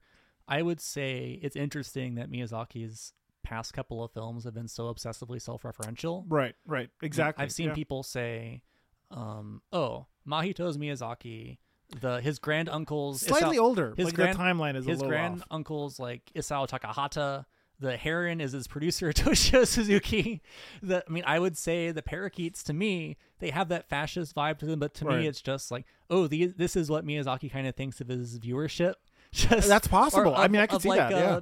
Producers behind the scenes, like the businessmen, people saying, this is what a film is supposed to look like, but then when they try to build the tower themselves, they can't. Right. I mean, you could also make the argument that, I think from the standpoint of the parakeets actually being his viewership, that makes perfect sense, because if this is a movie about like his audience wants him to pass on his crown to his son and for there to be Studio Ghibli into perpetuity, and he's saying, no, screw that. This ends with me. Yeah. Or if you wanted to be more charitable to him, you could say that it's him passing on the message to his grandchildren, saying, don't feel like you have to lift up the crown. It's not worth it. Do your own thing, right? Which is kind of gracious on his part. Like, he's not saying, you need to be the next Miyazaki or the world will end. It's him saying, just figure yourself out, and that's the most important thing, which is nice. Now, all of this is to say, that's one take on the movie. That's right. That's one take. It can't be the only one. Another could be, that this is also, again, an allegory for Japan rebuilding itself post-war and having to find a way to find new meaning for itself post-war. It could also literally be, and I think he also lost his mother as a child. Yes. So, although I don't believe she died as abruptly. I think he had her for a longer time. But she did get sick, and that was something that bothered him a lot when he was younger. And that's there in My Neighbor Totoro as well. Yeah, absolutely. The sickly mother. So, like, that's another recurring theme. But again, Miyazaki and mothers. It's true. It's there, right. So there's multiple readings again for this movie, but that also I think makes it different from earlier Miyazaki films, because there is just more readings of this movie, and it's not as clear cut in what is the canonical reading, which I think and I know that they're the friends of ours who have seen this movie who walked away from it feeling unsatisfied, yes, because they didn't have a cohesive sense of what that reading was, or even how they should enjoy the fantasy. And I think they also maybe they saw that dream world and they were left cold by it because it was like so empty. And I was like, they wanted that flight of fantasy, and it wasn't there. And that wasn't the point necessarily. And I don't blame them for it either, because I think it's actually perfectly valid to say that this movie's a little out of focus. Yeah, because it does. I mean, you can say maybe when Miyazaki was making this movie, he just didn't want to stifle it. So he just put stuff down without quite knowing how it was all going to fit together. You could say that he and the rest of his crew were still trying to figure it out while they were making it. Like, I think, folks have said that Miyazaki sort of makes his movies storyboard first in chronological order. With a lot of his past films too, there's also, even Spirited Away, there are points where it sort of ebbs and flows. It's not, he doesn't make carefully constructed puzzle boxes where everything perfectly fits together. They sort of go on and mostly sort of fit together while you're watching it, but sometimes later you're like, wait, what? Why did Chihiro go to like Yubaba's sister's house for a whole section of this film, and then come back, and then she goes home? And somehow that's not a climax. Easier to believe than some of the the leaps that you have to do in Boy and the Heron. So and that's where it kind of breaks the camel's back a little bit. Right. I mean, one of the big scenes for me, and so, okay, I'll put my cards on the table. All right. Maybe my favorite scene in the movie, it's the scene with Mahito and Natsuko in the birthing chamber surrounded by paper. Right. What do you think was happening in that scene? Because I don't know. And that's another great example. So I have an interpretation. Okay. But in order for me to come up with this interpretation, I have to assume what someone's interior thoughts are. And we never get to see that interiority of Natsuko's in the movie. So you don't think so? I have to make, let's back up. Okay. I think we get to that sequence from the interaction between Natsuko and Mahito in her room when she's blaming herself for him having hurt himself. Yes. Or having been sick, hurt. I think, right? Because she's had a baby and she's lying down on her bed. No, she hasn't had the baby yet. She's still pregnant. She's just had morning sickness. Okay, that's so that's all it is. And they do mention that family the women in that family have a hard time bearing children. Yes. So they're kind of sickly during that time frame. And it's also mentioned that Mahito's mother also had a similar sort of hard time carrying him. When she was pregnant with him. But I think it's at that point it's sort of mentioned to us that she's feeling a sense of guilt for that and wants to protect him. So, and she also already knows, right, that Mahito still doesn't totally accept her, right, in a way. Exactly right. And that's another, because he himself is not open to her. That's exactly right, Adam, in that sequence. So I think those feelings of like the complexity of, will he accept me as a mother? Am I fit to be a mother? Is what leads to her choosing to go to the tower and into the other world. Now, whether this is for the purposes of offering herself up as a successor, of offering up her child as a successor, is not clear. But what I am willing to posit is that she says she hates him because she's trying to push him away to protect him in that sequence. She doesn't necessarily mean that. Yeah. But he says it's in the birthing chamber, right? Right. Well, they're surrounded by paper, which again feels like a callback to Spirited Away. It could be that there's another film that this is also referencing, but just I think of the sort of little paper birds chasing after Haku in dragon form, right? In that movie. But this is all me like theorizing. I'm connecting the puzzle pieces and I'm pretty sure that's what it means. But I couldn't tell you, why she chose to go into the tower and to go to this world. I couldn't tell you why she necessarily tries to push him away. Heck, did she know her sister was there? It's firmly established that like people lose their memory after a while. So her sister would also have lost her memory of that experience unless you kept a souvenir, which Mahito does at the end of the story. That's a different bit because he actually does retain a bit of the world building clay for himself. Right. Although we don't know how long he's going to retain those memories or if he even should retain those memories. Right. Yeah, but the Heron is like, well, we'll see. Yeah. No, it's true. Now, okay. You remember how I brought up a guy named Takeshi Honda earlier? Right. Who was the animation director for this film? Yes. So guess who was responsible for Natsuko's character design in this movie? Oh. Now, there's a specific reason for this. So that Inoue interview I keep bringing up, he said that 90% of the character designs in the film were true to Miyazaki's original designs. That Miyazaki drew the characters, and Honda was just sort of retraced them and said, "All right, these are the ones." However, for Natsuko, Honda revised them significantly. Interesting, because she does not feel like a Miyazaki type, if you will. And it's funny, Inoue sort of says in this interview, so, dirty secret, Miyazaki is not good at drawing older women, right? Like he says, when he tries it, it doesn't really work. So Honda comes at it from his angle. He sort of says, okay, anytime Natsuko appears, I'm just going to redraw the sequence in the movie. Interesting. And then he draws it again and again throughout the film. And so I think for me, there's this added charge during this scene with Mahito and Natsuko. But that is a good point. I think Miyazaki has two stages. He has young girl and old baba. It's true. And that's it. And he's very good at drawing both of those. Yeah. But you don't always see folks who are sort of in the middle. Yeah. But so, according to Inoue, this whole scene in the birthing chamber is kind of Honda's scene. Like, there may be other folks who contributed to it as well, but it's something that Honda, like, sort of conceptualized and thought, this is going to happen here, right? Yeah. And so I think a lot of the complicated emotions there, like the fact that Natsuko has such a strong, angry expression on her face that I think is really effective, but also sort of feels like, oh, was this set up earlier? Where is this coming from? Has she been repressing this entire time? Is like this spirit world influencing her to behave in this way? Is this not the real Natsuko? And Mahito is sort of imagining his worst fears.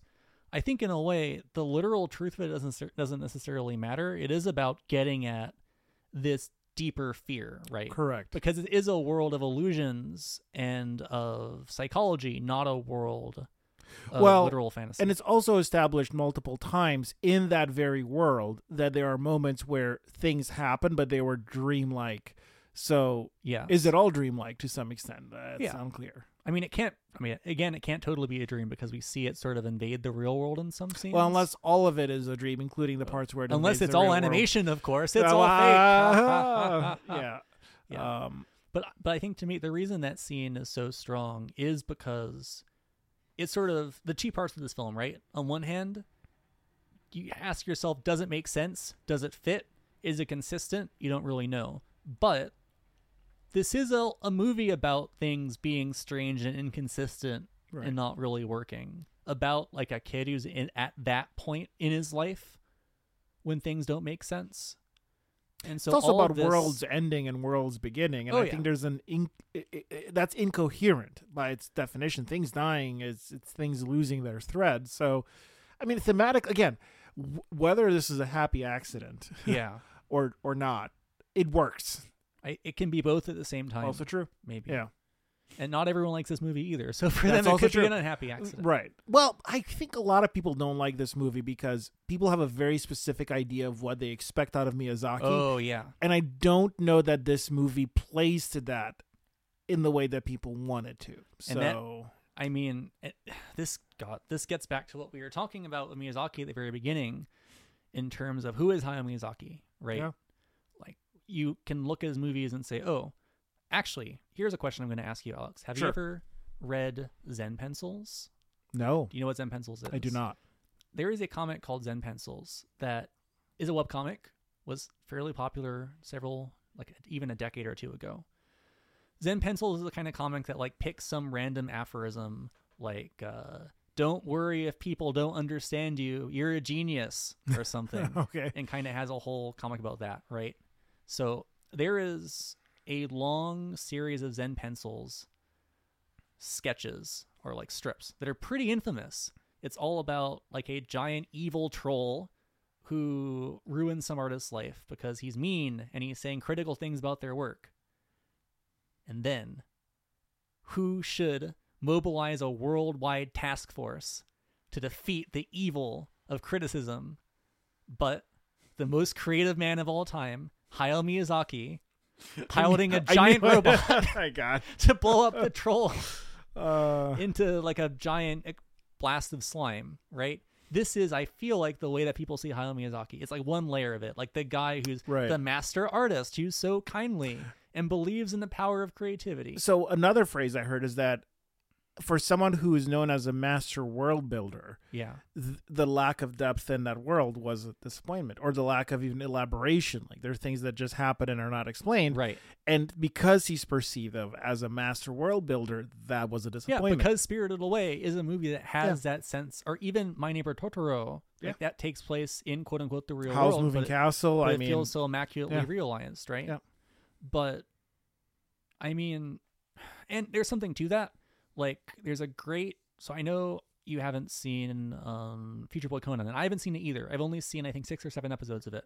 There's a great piece about it on this blog, Let's Anime, where what the guy talks about in that piece is you watch Future Boy Conan, you see how meticulous Miyazaki is about the characters, like, visibly crossing through spaces, taking their shoes off and on, building things out of materials in the environment. And that's still here. I mean, the sequence of him building the arrow, not even the bow and arrow both. That was Future Boy Conan. You know, that's amazing. True. Or even just in the very beginning of the movie, when you see Mahito like putting his shoes back on. Oh yeah. When he leaves his house. Like, that's something you'd see in a Miyazaki movie that another animated film would just skip over. They'd take a shortcut. They'd say, just assume, okay, he has his shoes on. That's just how it is. Yeah. Miyazaki never assumes. He says, no. This all has to be meticulously realized. Hell, he even has to go back to see that the stick he was using was it really broken? And then it shatters again. Like, the attention to detail in some of those sequences is I mean, really to amazing. Be honest, you can even go back before Future Boy Conan. You can go to another project that Miyazaki was involved in, which is one of the most famous animated television shows of all time, and yet I think not very well known in the US, which is Heidi Girl of the Alps. The very first world masterpiece, or I don't know if it's the first one, but the kind of early world masterpiece theater series, like this series of animated series that were adapting Western children's novels into animation. That was it was a TV series directed by Isao Takahata, again, who's like the other great Studio Ghibli director. But Miyazaki played a pretty important role in it. I think he actually... So, Heidi, do you know what layouts are? Yes. Yeah, in terms of animation. It's like going from storyboard to layout to animation, right? Right. There's... It's like halfway in between. Basically. So I got this from a piece... There's a website, Ani Etudes online, which is, I think, run in part by Matteo Watsky, who is associated with this Full Frontal site that influenced Inoue, or that interviewed Inoue. They talk about how Heidi Girl of the Alps was one of the very first television anime to use layouts, and it wasn't necessarily the first, and it didn't necessarily invent them, but it did have some of the most elaborately detailed layouts in any anime production of that time period. Was it Miyazaki doing It is. Them? Okay. Miyazaki did all the layouts. The man is such a perfectionist. Just like Takahata, who's maybe even more of a perfectionist than Miyazaki, directed every single episode of the show by himself. Wow. That was a different time. Yeah, and there are people who point at Heidi Girl of the Alps and say, this is still one of the best TV shows of all time. You look at modern animation, even though Heidi came out like decades ago, most modern anime cannot hold a candle to Heidi in terms of how it looks, and that's probably true. However, I've also seen folks say, like both Matteo Watsky and I think Toadette, who also writes for Ani Etudes as well. She may have had something to say about this as well. I've seen them say this. I've seen Jonathan Clements also say this in his book about the history of animation production. They both say that Heidi, in a way, also planted the seeds of the industry's destruction. That it proved, you can have people try to create great-looking animation on a TV budget. Is it feasible long-term? No. Will people kill themselves while trying to make this? No. But will it look just good enough that people will continue to think, Heidi Girl of the Alps is a realistic standard on television? Yes. Right. And so that's the road that was begun by the fact that Astro Boy was made on such a short schedule and for so little money back in the day. This assumption was made that you can have good looking television animation that runs for 50 episodes. Yeah, the 50 episodes is still I mean, if there is one good thing to have come out of the current era is I think that we do have more realistic runtimes. That said, 12 episodes is frequently too short. But I think where we're kind of ending up with some of the better shows that are allowed to go beyond that, the 25 mark is pretty solid. I mean, I would even say these days, like, a lot of shows made today are lucky if they even make it past 6 episodes without having to take a break. It's really a nightmare out there. Yeah. I mean, anyway. We're watching Witch from Mercury right now. Yeah. In Anime Club, right? That's a show. 6 episodes in, they had to release a recap episode because they couldn't make it past that. Yeah. And that's like the next big Bandai Namco original series.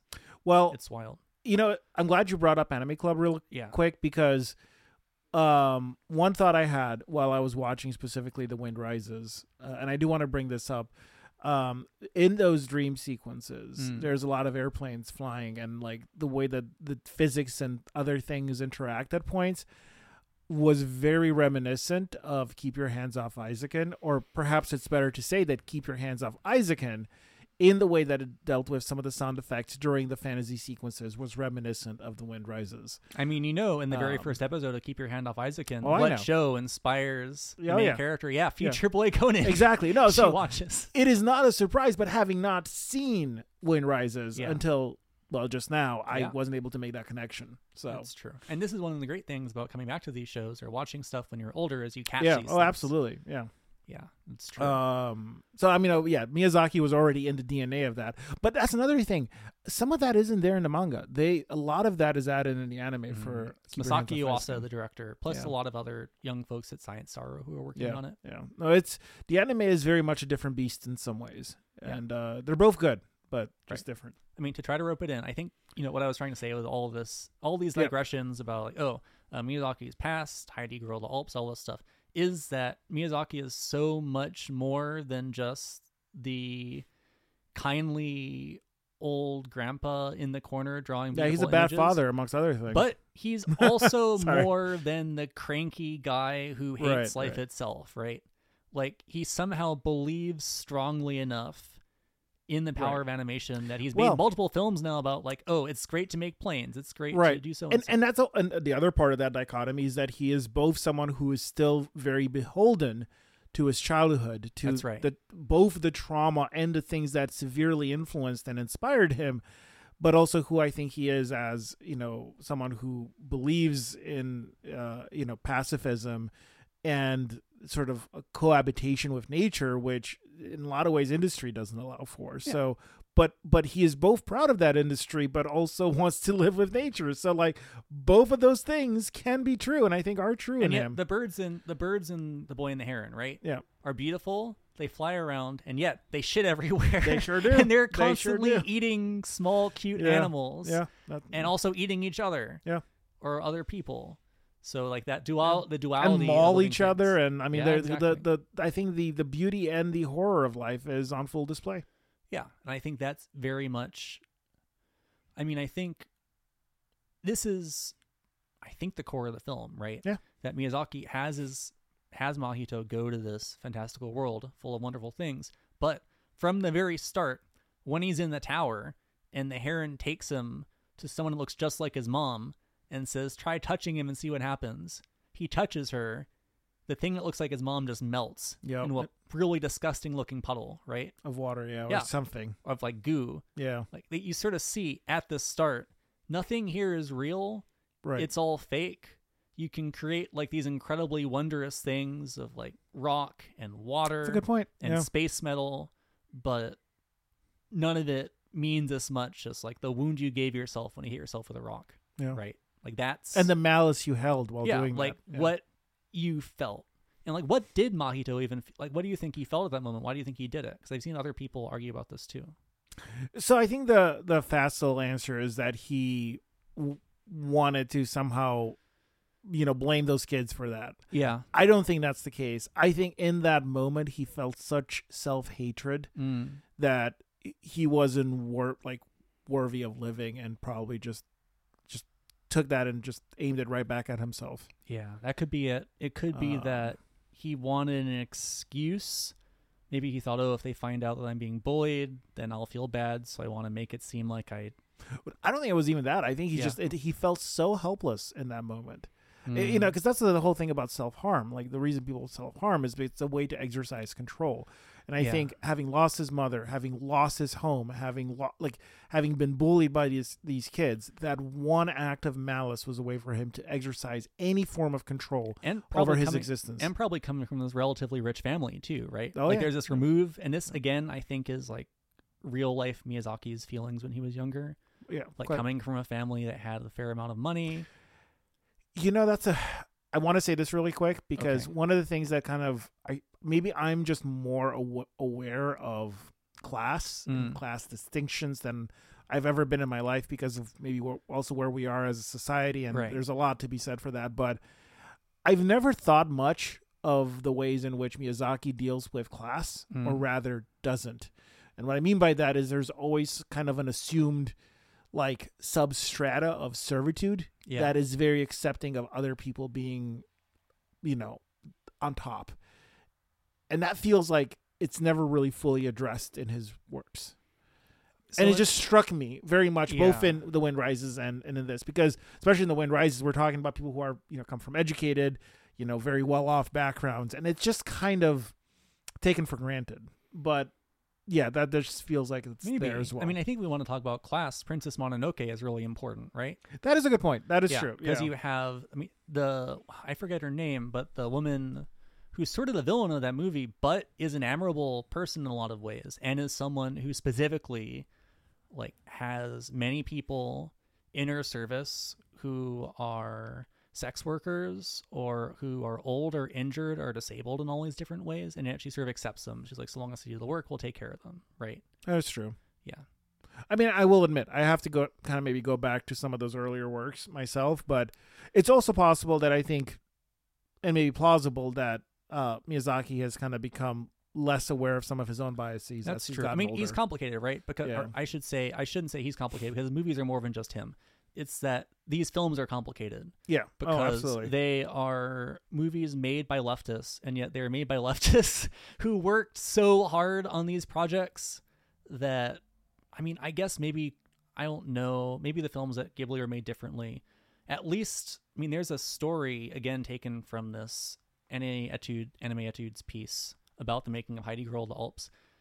This was Takahata's project rather than Miyazaki's project, really. But do you know what they did to poorly behaving animators on Heidi Girl of the Alps? I don't know that I want to know. They would take their bad drawings and they'd stick them up on the wall for everyone to see. That's not cool. That's a warning. Like, this could happen to you. Like, this is what we're doing. Yeah. So everyone just felt compelled at all times to do their best. And this, I guess, I mean, I've heard some good stories about, like, when Miyazaki was making My Neighbor Totoro, that it was like a relatively calm production, maybe.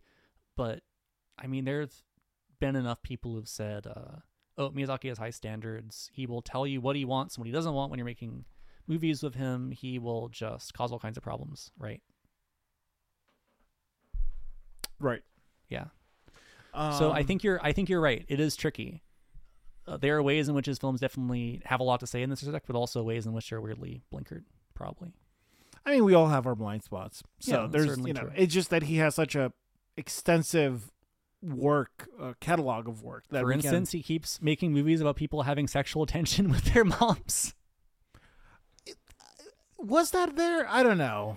It's like a whole thing about, I mean, the thing with Natsuko and like all of the tension with the baby, and then Himi being like, I'm gonna have you in the future, right?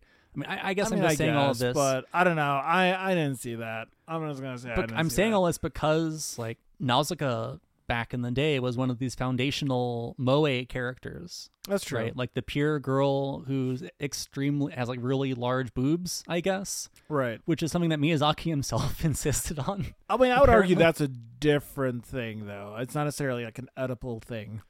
Yeah, I mean, I guess I think Miyazaki, he said something like, yes, Nausicaa is like the mother of humanity. I don't know exactly where that comes from, but I feel like that was in the water when he was drawing that series. Oh, fair enough. Yeah.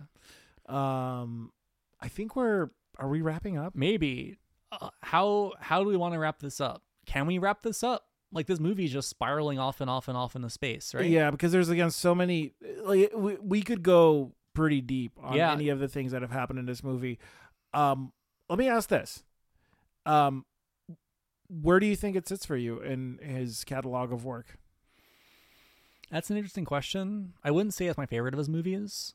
I think the fact, like you said, that it has these gaps in it, these contradictions, right, that's its strength, but it also holds it back in some ways.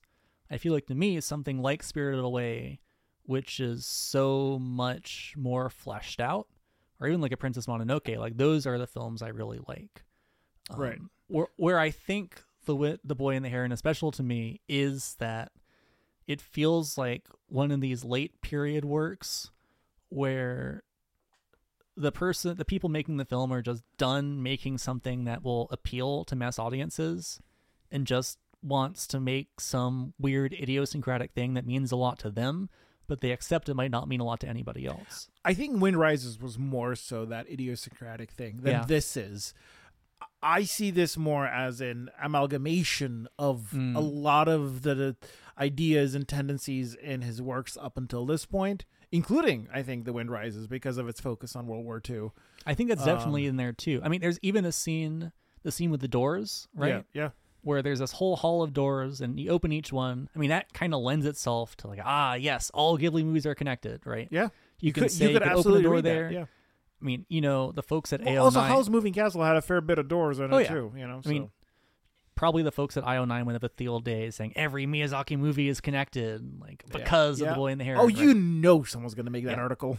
And to be fair, I'll be honest, I don't necessarily care for that. I sort of like that each of these films is this weird self-contained thing, and I think trying to tie them all together in that way, to me, feels cheap. Like the Marvelification of Ghibli films is not necessarily something I want. Yeah. To me, if I was to say what about The Boy and the Heron sort of frustrated me, it would be that any time I saw something on screen that was really explicitly calling back to earlier works, I'd say, all right, like show me something new, Miyazaki. Like, you can do it because there's stuff in this film that's very unlike anything you've done, and I'm glad it's in there, but I want to see more of it. Right. So anytime it felt too explicitly referential, I kind of wanted them to get back to trying interesting things. I'm gonna go back to one of our previous episodes and quote Jake when we were talking about music. Yes. And how frequently one of your favorite albums of an artist is like the first one that you experience. Yeah.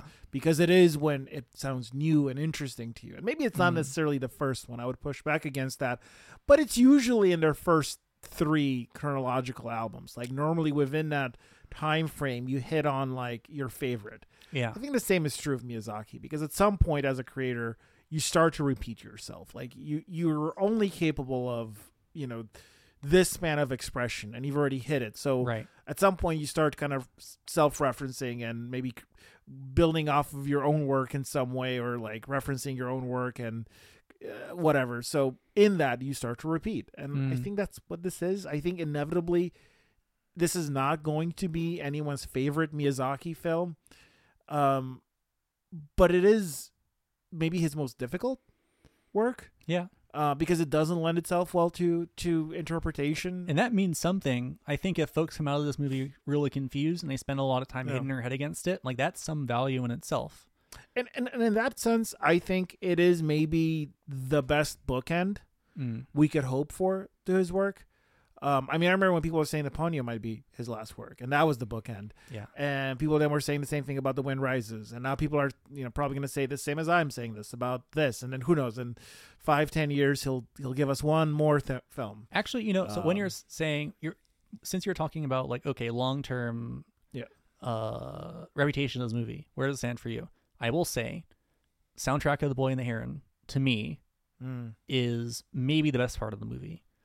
I think, even though you're mentioning that there's a lot of quiet moments, so this movie leverages the quiet moments as much as anything else. I would say that there are sequences in this movie that only work because of what Joe Hisaishi does and what he brings to the table. Like if you listen to I spent a bunch of time listening to the soundtrack after watching the movie because I was trying to kind of understand what it was doing. I also had the chance to interview Joe Hisaishi before the movie came out in the U.S. Oh, that's awesome. For Crunchyroll News, he spoke about minimalism and how that was huge for him. Or rather, I read that he was very into minimalism, and he mentioned in the interview, Philip Glass is someone I care a lot about. Arvo Part is someone I care about. Hisashi is someone who has like reached out to minimalist composers he loved back in the day and done concerts together of him. I feel like The Boy and the Heron, of a lot of his work, is one of those Miyazaki projects that very consciously like just dive deep, not necessarily into this sort of grand scale symphonic composition he's done in previous productions, but to just go into minimalism, to have songs that are just like dun dun dun dun dun dun dun dun dun dun, right, for long periods of time, to not like get directly into the big cathartic emotions, but to kind of go around and around them and around them. Like for me, The Boy and the Heron, it's like a wounded animal. It's scarred, right? It doesn't want you to touch it, and so the soundtrack also sort of circles it warily. It only occasionally really goes for the throat and makes you feel those like big cathartic feelings, right? I mean, I think that's a good testament to how this movie really is the work of many individuals. It isn't for sure. just, and I mean, maybe that's relevant if there is a key takeaway from our conversation as well. It's that, you know, this is, I mean, I'm even going to name this episode something Miyazaki, because that's like, you know, we got to hit that SEO. But the Dark Souls of Miyazaki. No, that's not what this is. Well, okay. Oh my God. Actually, Adam, you just, okay. Well, you don't know what you Please just did. don't call it the Dark Souls of Miyazaki, Alex. I won't call it that, but you actually did scratch at something in my head that I didn't mean to talk about. And I was like, it's not relevant, but now I'm going to mention it. But, you know, even though, again, wait, Hidetaka Miyazaki is literally the name of the guy. Yeah, it is. Oh, okay, yeah, no. I know. Hold up. Let me finish my thought. Okay, sorry. But it's a testament to the fact that there's many people who are involved in this. Yes. And even though I think the conversation at a high level is going to be Miyazaki's next oeuvre or whatever, it really is the work of many people. That said, you mentioned Dark Souls.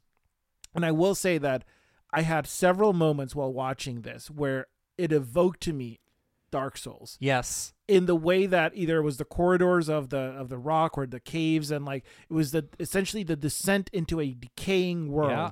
That particular idea is something that is explored several times in the worlds of Dark Souls. And I'm like, is Miyazaki playing Dark Souls in his It's a world of retirement spirits standing around and NPCs saying, welcome to the world of the Wara Wara. Right. Once upon a time, this was a thriving land. Right. And yet now the pelicans and the parakeets have taken over everything. Yeah. Perhaps everything will never be the same. So I highly doubt, that Hayao Miyazaki is playing Dark Souls. But you might not be wrong, because you know what Hidetaka Miyazaki, the director of Dark Souls, was doing when he was a kid? He was reading fantasy novels. Yeah, there you go. From the US and Britain in like bad Japanese translations. I mean, I think the more specific point is that there's a common zeitgeist between all of these things, and that is the decaying, dying world and the sort of descent into madness that I think you do see in all of these. And again, Miyazaki is a leftist. He's someone who refused to come and collect his Oscar because of the Iraq War. You can imagine what he thinks of the world today, right? And so if The Boy and the Heron is his message to younger generations in a way, is saying, yeah, I get it. We broke everything. It's a mess. Your life could be a total disaster, but you have to keep going anyway. Which, I don't know. I mean, I feel like a lot of people are trying to put that message forward right now, but I guess it means something that Miyazaki's doing it, because Miyazaki probably knows. You watch his movies and you get a sense of what he hates and what he's angry at. And there's a lot in The Boy and the Heron that is angry or sad or frustrated, I think. Right. But it's also pretty honest about what's important to the main character, I guess. Like what Mahito cares about, like the people in the world are looking out for him. Sort of saying the world of the dead is full of stuff, but what matters is the world outside the world of the dead, right? Right. You can't find salvation there. You can spend your whole life in animation, but it's not going to do anything for you. You have to go outside and go to school. Now we know animation is the world of the dead. Yeah, you could say what it takes to make a work of animation these days in the U.S. and in Japan. I mean, anywhere. I mean, what it takes to make a creative work anywhere that is actually, sincere. Yeah. It is that, I think. So anyways. All right, Adam, on that note, I think we've hit the end. We're talking about Dark Souls. For sure. Crying out loud. I will say, I definitely recommend, if you watch this movie and you're very just confused and curious, seek out the writing about this film. There are a lot of critics on the internet who have written lots of stuff about this. I mentioned Kevin Sirogeda, Matteo Watsky, Another one, Autumn Wright, wrote several pieces about this for Pace. Right. David Elric wrote about the creation of the dub for IndieWire. Mm-hmm. They're just tons of people who've tried to make sense of this film. And like we hinted already, there's so much to unpack here. Yeah. I mean, there's people who've actually don't just have Dante's Divine Comedy on their shelf and have read the few segments of it that they needed to for an English paper in college, but have actually read it and will dissect it for this and make those comparisons because they're there to be made. And is it actually that don't deep? Listen to us hacks. Is it actually that deep? I don't know. I think it's more like it's not so much deep, it's fuzzy. Like you have to look closely at it. People are going to be writing those English papers about this one. Yeah. Like there's enough to unpack here that you can do that. And is it the one true interpretation? No, but can it be argued? And is it, interesting to argue it? And is the subject matter in the text? Then as an English professor, you could say that's an A. It's true.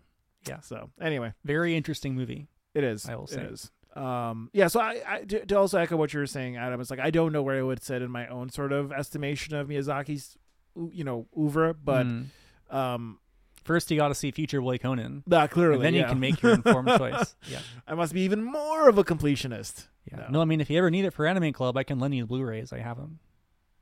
I would say yes to that regardless. So and I think it's. I mean, I'm not going to give them to you, but you can borrow them if you want. No. I just need them for like a day so that I can rip them onto my computer. And I can have digital copies. Yeah. We don't encourage piracy on this podcast. We don't encourage piracy on this podcast. But we do encourage sharing. Yeah, because it's caring. Very important. Yeah. Yeah. It's true. I didn't describe piracy at all. Don't mind what I said. Yep. Anyways, okay, now we're definitely at the end of this. So, Adam, what is what's going on with you? What are some things you want to recommend? Where can people find you? The good stuff. What are some things I want to recommend? So, you know me. Am I still in a weird webtoon hole for some reason? Oh, yes. I've seen you be down this deep dark hole. I feel like, and I don't know why, because I feel like I've had weird feelings about webtoons for a while. Like, do I understand this? Did we just set you on this path with, yes. Batman? It's because I read Batman Wayne Family Adventures and thought, why don't I like this as much as I should? I feel like I went on a webtoon odyssey to put my feelings into context. I feel like we've truly succeeded as a podcast now. We've sent you down a deep dark hole. Yeah. So what I'm about to recommend is actually not a webtoon at all. It's on a platform called Manta, which is a separate comics platform. It works a little differently where I think it's more like Crunchyroll, I think, where you subscribe to read their comics instead of buying each one individually. Interesting. But they have a particular series that I learned about because one of the writers on Comics Beat, that I sometimes contribute pieces to, recommended it. It's a series called Because I Love You, which is about 40, 50 short chapters or so on Manta. It is very different from a lot of webtoons. A lot of webtoons are soap operas or romantic comedies about people and their various relationships. It takes place over long periods of time and lots of cliffhangers and stuff. Because I Love You is not that. What I would say it's more like something like a memoir, like My Lesbian Experience of Loneliness, or even something like a manga explainer comic. Something like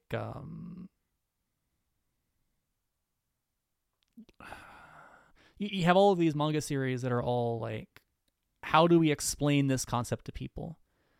Something like Is Love the Answer, which is like 300-page series about asexuality, where the main character in college looks up a bunch of stuff about asexuality and goes, what does it mean to be asexual? What does it mean that people in my life are asexual? What does it mean that I have a friend who's bi and yet like his friends don't believe he's bi because he's going out with another guy, right? Things like this. Because I Love You is a series about a woman who's a writer and can no longer afford to pay the bills, so she has to move back in with her mom, who she loves but is also emotionally abusive. And it's just a whole series about her realizing that her mom is abusive, and then moving out, and then realizing that her mother's behavior has affected her life and her personality in a way that can't fully be resolved by just moving out of her mother's apartment. Especially, I think the second half of the series is really interesting, because that's when it really gets into, okay, you can't necessarily solve family abuse just by getting out of the situation. Like, when you spend that much time with someone, and when they have that much of an influence over your life, it takes a huge amount of work to sort of change these patterns in yourself. And you see how she works really hard to create some distance from her family and unlearn her sort of bad behaviors that have been passed on to her. Stuff like seeking out relationships with people who take the lead but are also controlling, because she herself can no longer really trust herself to do things on her own because she spent so long having other people trying to control her, stuff like that. I mean, I can't say I've had relationships with family that don't quite match up to what this character goes through, but do sometimes feel similar, just in terms of like some of the things people say. Like there's one scene where she's telling like her mother in the story, like, oh, you did this thing to me when I was younger, that kind of scared me. And her mother says, why do you only remember the bad things? Right. And I've heard people in my family say that to me. I've definitely, yeah. I've even heard that though line. I think that person is not someone I feel as strongly about in that way, but I hear this and I go, wait a second. Right. It's just kind of tricky, and it's complicated because it's not that her mother isn't necessarily a two-dimensional villain or whatever. Part of the story is her understanding where her mother is coming from, so she can sort of move on as a person, right? But I think there's something universal it gets to that. at how she's like, oh, I respect my mother protected me. I respect that she had to overcome all these difficulties to raise 3 children, and yet my mother threatened me with a knife because she got really angry at me. And I can't be okay with that, right? Like, that's something that happens in the story that she has to work out. Jeez. Yeah. So, very different tone than a lot of webtoons. I don't know if you compare it to other similar sorts of comics, if it really stands out. Like, I think there could be a more complex version of the story that examines it from a lot of different angles, but it really is just a first-person narration story with like relatively simple and accessible art about someone coming to terms with their abusive mom. But for what it is and for like the avenue it's in, I think it's pretty good, and it has a lot of stuff in there that resonated with me as someone who's like had weird family stuff, I guess. Or like has seen other people have weird family stuff as well. Right. Yeah. Cool. Is there anything else? I mean, that's really what stood out to me. There's a lot of other stuff. Oh, I mean, I'll say the one show I've been watching currently, there is kind of like nominally an Idol series called Bang Dream It's My Go, which is one of these shows from 2023 that was like a cult classic in the anime space. A lot of people, even folks who weren't into like the Bang Dream franchise of like shows about girls in bands, said, oh, this is actually really good. Having watched about half of it, it's the music scenes. It is. Okay. The music scenes don't stand out to me in the same way that like Bocchi the Rock stands out. Right. But the characters are really fun in that they're all awful in different ways, despite the fact that this is like on the surface a cute story about like teenage girls in high school in a band, right? Like it has that kind of warmth to it. Always Sunny in Philadelphia of sort Idol of anime. It's like the intense shoujo melodrama of Idol anime in a way. Okay. Like the main character accidentally stumbles into a band post breakup. Like different people in the band are manipulating each other to try to pull it back together. This reminds me of that one. It's not Super Sentai show you were telling me about. Oh, Dawn Brothers. Yeah, there's some of that. I think Dawn Brothers is more like a cute found family show, and this is a little meaner than that. Like you have people in this show who like are actively plotting against each other. There's a great character named Soyo, who on the surface is very kind to everyone, but then you find out, oh yeah, she only wants to like use the main character to get the band back together so she can reunite with her girlfriend and cast her off. But then when the band succeeds, Soyo just gets really mad and she's like, how dare you succeed? Like, you were supposed to help me get back with my friend and now you ruined everything. But she does it in a way that's just, you see her exterior cracking. There's this beautiful kind of melodrama where she's like sort of villainous but also really pathetic, and the other characters realize it and you're saying, oh, stop behaving that way. And then she starts crying. She's like, no, you can't say that to me. I've sacrificed so much for you, and that kind of thing. So if you're in like this kind of series that is still doing a show about cute girls in the band performing and stuff, but is also at the same time weirdly detailed in terms of like, put any two characters together and you will see how they'll start fighting and arguing with each other. if you're into that kind of thing, I've been mostly liking it a lot so far for what it is. Nice. Yeah. You should remind me again for the next anime. Yeah, I mean, it's another show. Voting.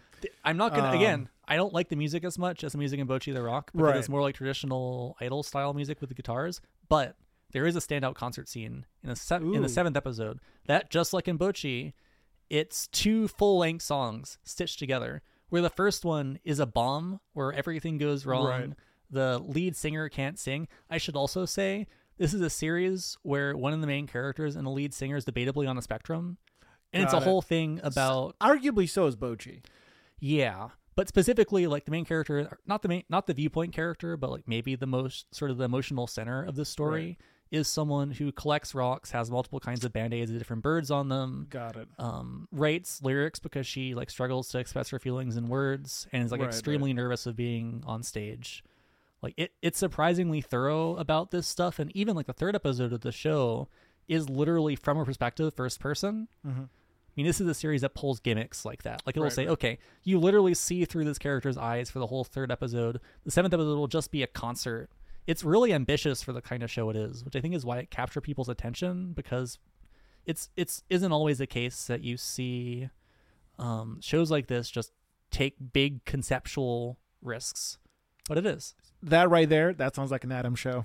Big conceptual risks. Big conceptual risks. That's the Adam tagline. Yeah. All right. So speaking of big conceptual risks. Yes. So my thing that I wanted to mention is the new Flash run by Simon Spurrier and Mike Deodato Jr. Oh yeah, the famous Simon Spurrier. Spurrier. Yeah, I'm a big fan of his work. I was very excited to see him pick up the Flash as a new ongoing, and very curious what he would do with it. And what we've ended up getting is this very surreal horror take on the Flash, which is not what I expected necessarily. The Flash hasn't usually done that. Correct.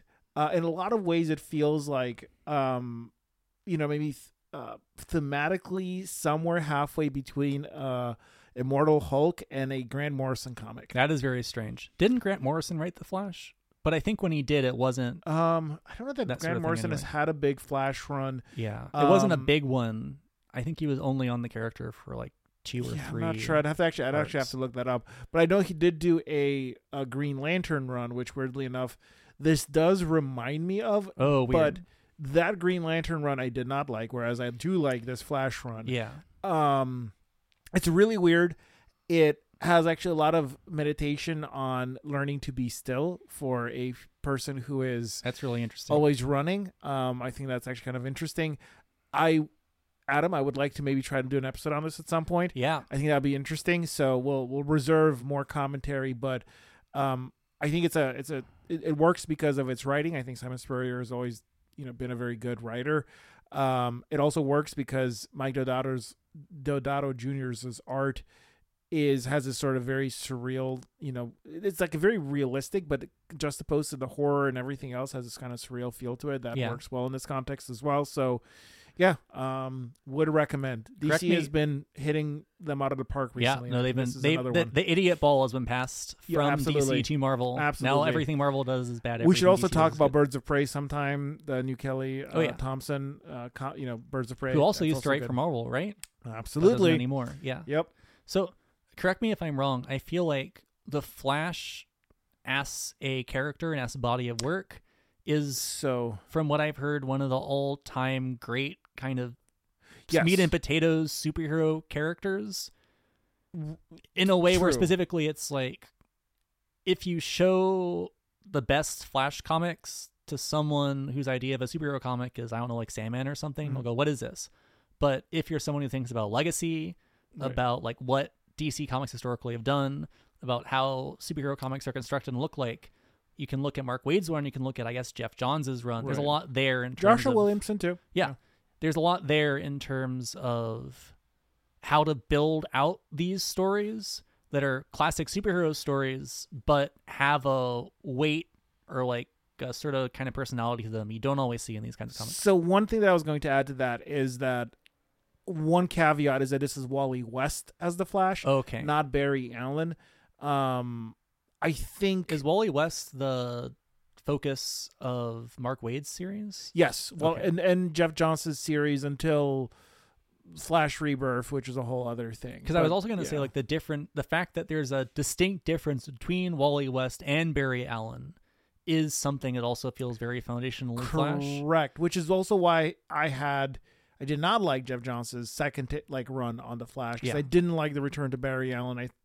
That was the New 52 trying to do all of that. Because Johns is like, yes, what if we go back to the past? We bring back the old Green Lantern. We bring back the Thing, just like how it was when you were a kid, right? One of the things that makes the DC comics of today more interesting is that they fully have embraced accepting all of the above as foundational, and by having that legacy again, I think it makes the universe more interesting. Yeah. Oh, for sure. So, but would definitely recommend. Yeah. And there's 4 issues. I think 4 issues exactly. Okay, so it's still. Do we know how many there's going to be? It's an ongoing, so this could run. Okay. This is one you hope will run for like 60 issues. You hope you get to that magic, at least 50 issues to kind of really sink your teeth into. When does that ever happen? Well, with Immortal Hulk, it did happen. It happened with Joshua Williams' run on the Flash as well, right. Which was, even though it was Barry Allen, and ultimately I was like, it's kind of like take it or leave it for me. I very much enjoyed reading it. Okay. And I will say Joshua Williamson's current run on Superman might also be slowly inching its way to one of my favorite Superman runs. Oh, interesting. It's not doing anything fancy, but it's just solid. Right. And I think has a very good understanding of Superman as a character, and more importantly, Superman and Lex Luthor's relationship, which is neat. I mean, it's like the sort of thing where if you read a lot of superhero comics and you know how they're put together, and you read it, you recognize it. Yeah. You say, this is a good production. And some of this is understanding the type of art that you need on these books to make them work as well. So... But anyways, let's... I should also say, remember, they did Cy Spurrier dirty with Hellblazer back in the day. He's coming back to it. He is, but only after... I know. An absence. Yeah. And during that absence, he actually went and wrote some comics for Marvel, and now he's back at DC. So it's funny how that goes. It's true. So hopefully you don't screw him over this time. I know. I mean, it's the big two. They will screw everyone over at some point. They'll screw everyone over at some point. But I will say this: Mark Waid, who said he would never go back to writing comics at DC Comics, is back writing comics at DC Comics because Dan Didio is no longer there. Go figure. So anyway, comics, y'all. I wonder if we could do an episode on Dan Didio. Who's Dan Didio again? He was the former editor-in-chief at DC Comics, and he was the editor-in-chief and some other titles. But he was basically the man in charge of DC Comics for a while, pretty much. I think through the 2000s, through like a few years ago. I see. It's like a good couple of decades, actually. Weird. So in charge of a lot of controversial decisions, including, notably, the first one that everyone hated him for was he wanted to kill off Dick Grayson, Nightwing, during the what was it? Crisis on it was not Crisis on Infinite Earths. It was Infinite Crisis or whatever it was called. Yeah, it was the Jeff Johns one. Oh yeah, I think that is Infinite Crisis. Yeah, and he basically got talked out of doing it, but he was pushing for that. And in hindsight, everyone was like, well, "How could you kill Dick Grayson?" And I'm glad they did. They could just bring him back like a year later. I mean, also, if they wanted. That was a time when people cared more about that. Yeah, interestingly enough, devs had more weight a few decades ago than they do now. I mean, the real problem is that any time you spend building up or undoing a death scene is time you could just spend with a character doing other stuff. Right. That's the real issue. Also, anyway, I agree. You could just do 6 issues about Nightwing hanging with his friends and then solving crimes and stuff. Which also, Tom Taylor's current run on Titans, very good. Again, nice. DC is just good right now. I'm really enjoying my time with them. But we are overstaying our welcome, Adam. Right. Where can people find you? You can find me on Twitter at WENDEGO Wendigo. You can find me on Blue Sky at the same address. You can find me at cohost.org/pig. You can find my newsletter, Anniewired, at anniewired.ghost.io. In fact, I have a piece on The Boy and the Heron there if you want to read it and learn all about The Boy and the Heron. I've written some things for Crunchyroll News, where I interviewed Joe Hisashi, as I said, and some other folks. I've written some stuff for Comics Beat. They just put out their best of 2023 roundup lists, and I have some blurbs there, so feel free to check that out. Where else am I? Maybe that's it. Oh, I mean, I had a piece come out in Anime Herald a little while ago about Razafon, so check that out if you care to. Yeah, still trying to... I think I'm right now trying to brainstorm more stuff I can put out there in 2024, so look forward to that. Nice. Yeah, and it bears mentioning, this is our last recorded episode of 2023, although it'll air about mid-January. We're taking another well-earned break, so you guys probably won't tell. We'll not be able to tell that there will be a break, but we get a break. Yeah. And yes, with that, you guys can find me and my work at sandcomic.com. And with that, thank you for joining us as always. Catch you next time.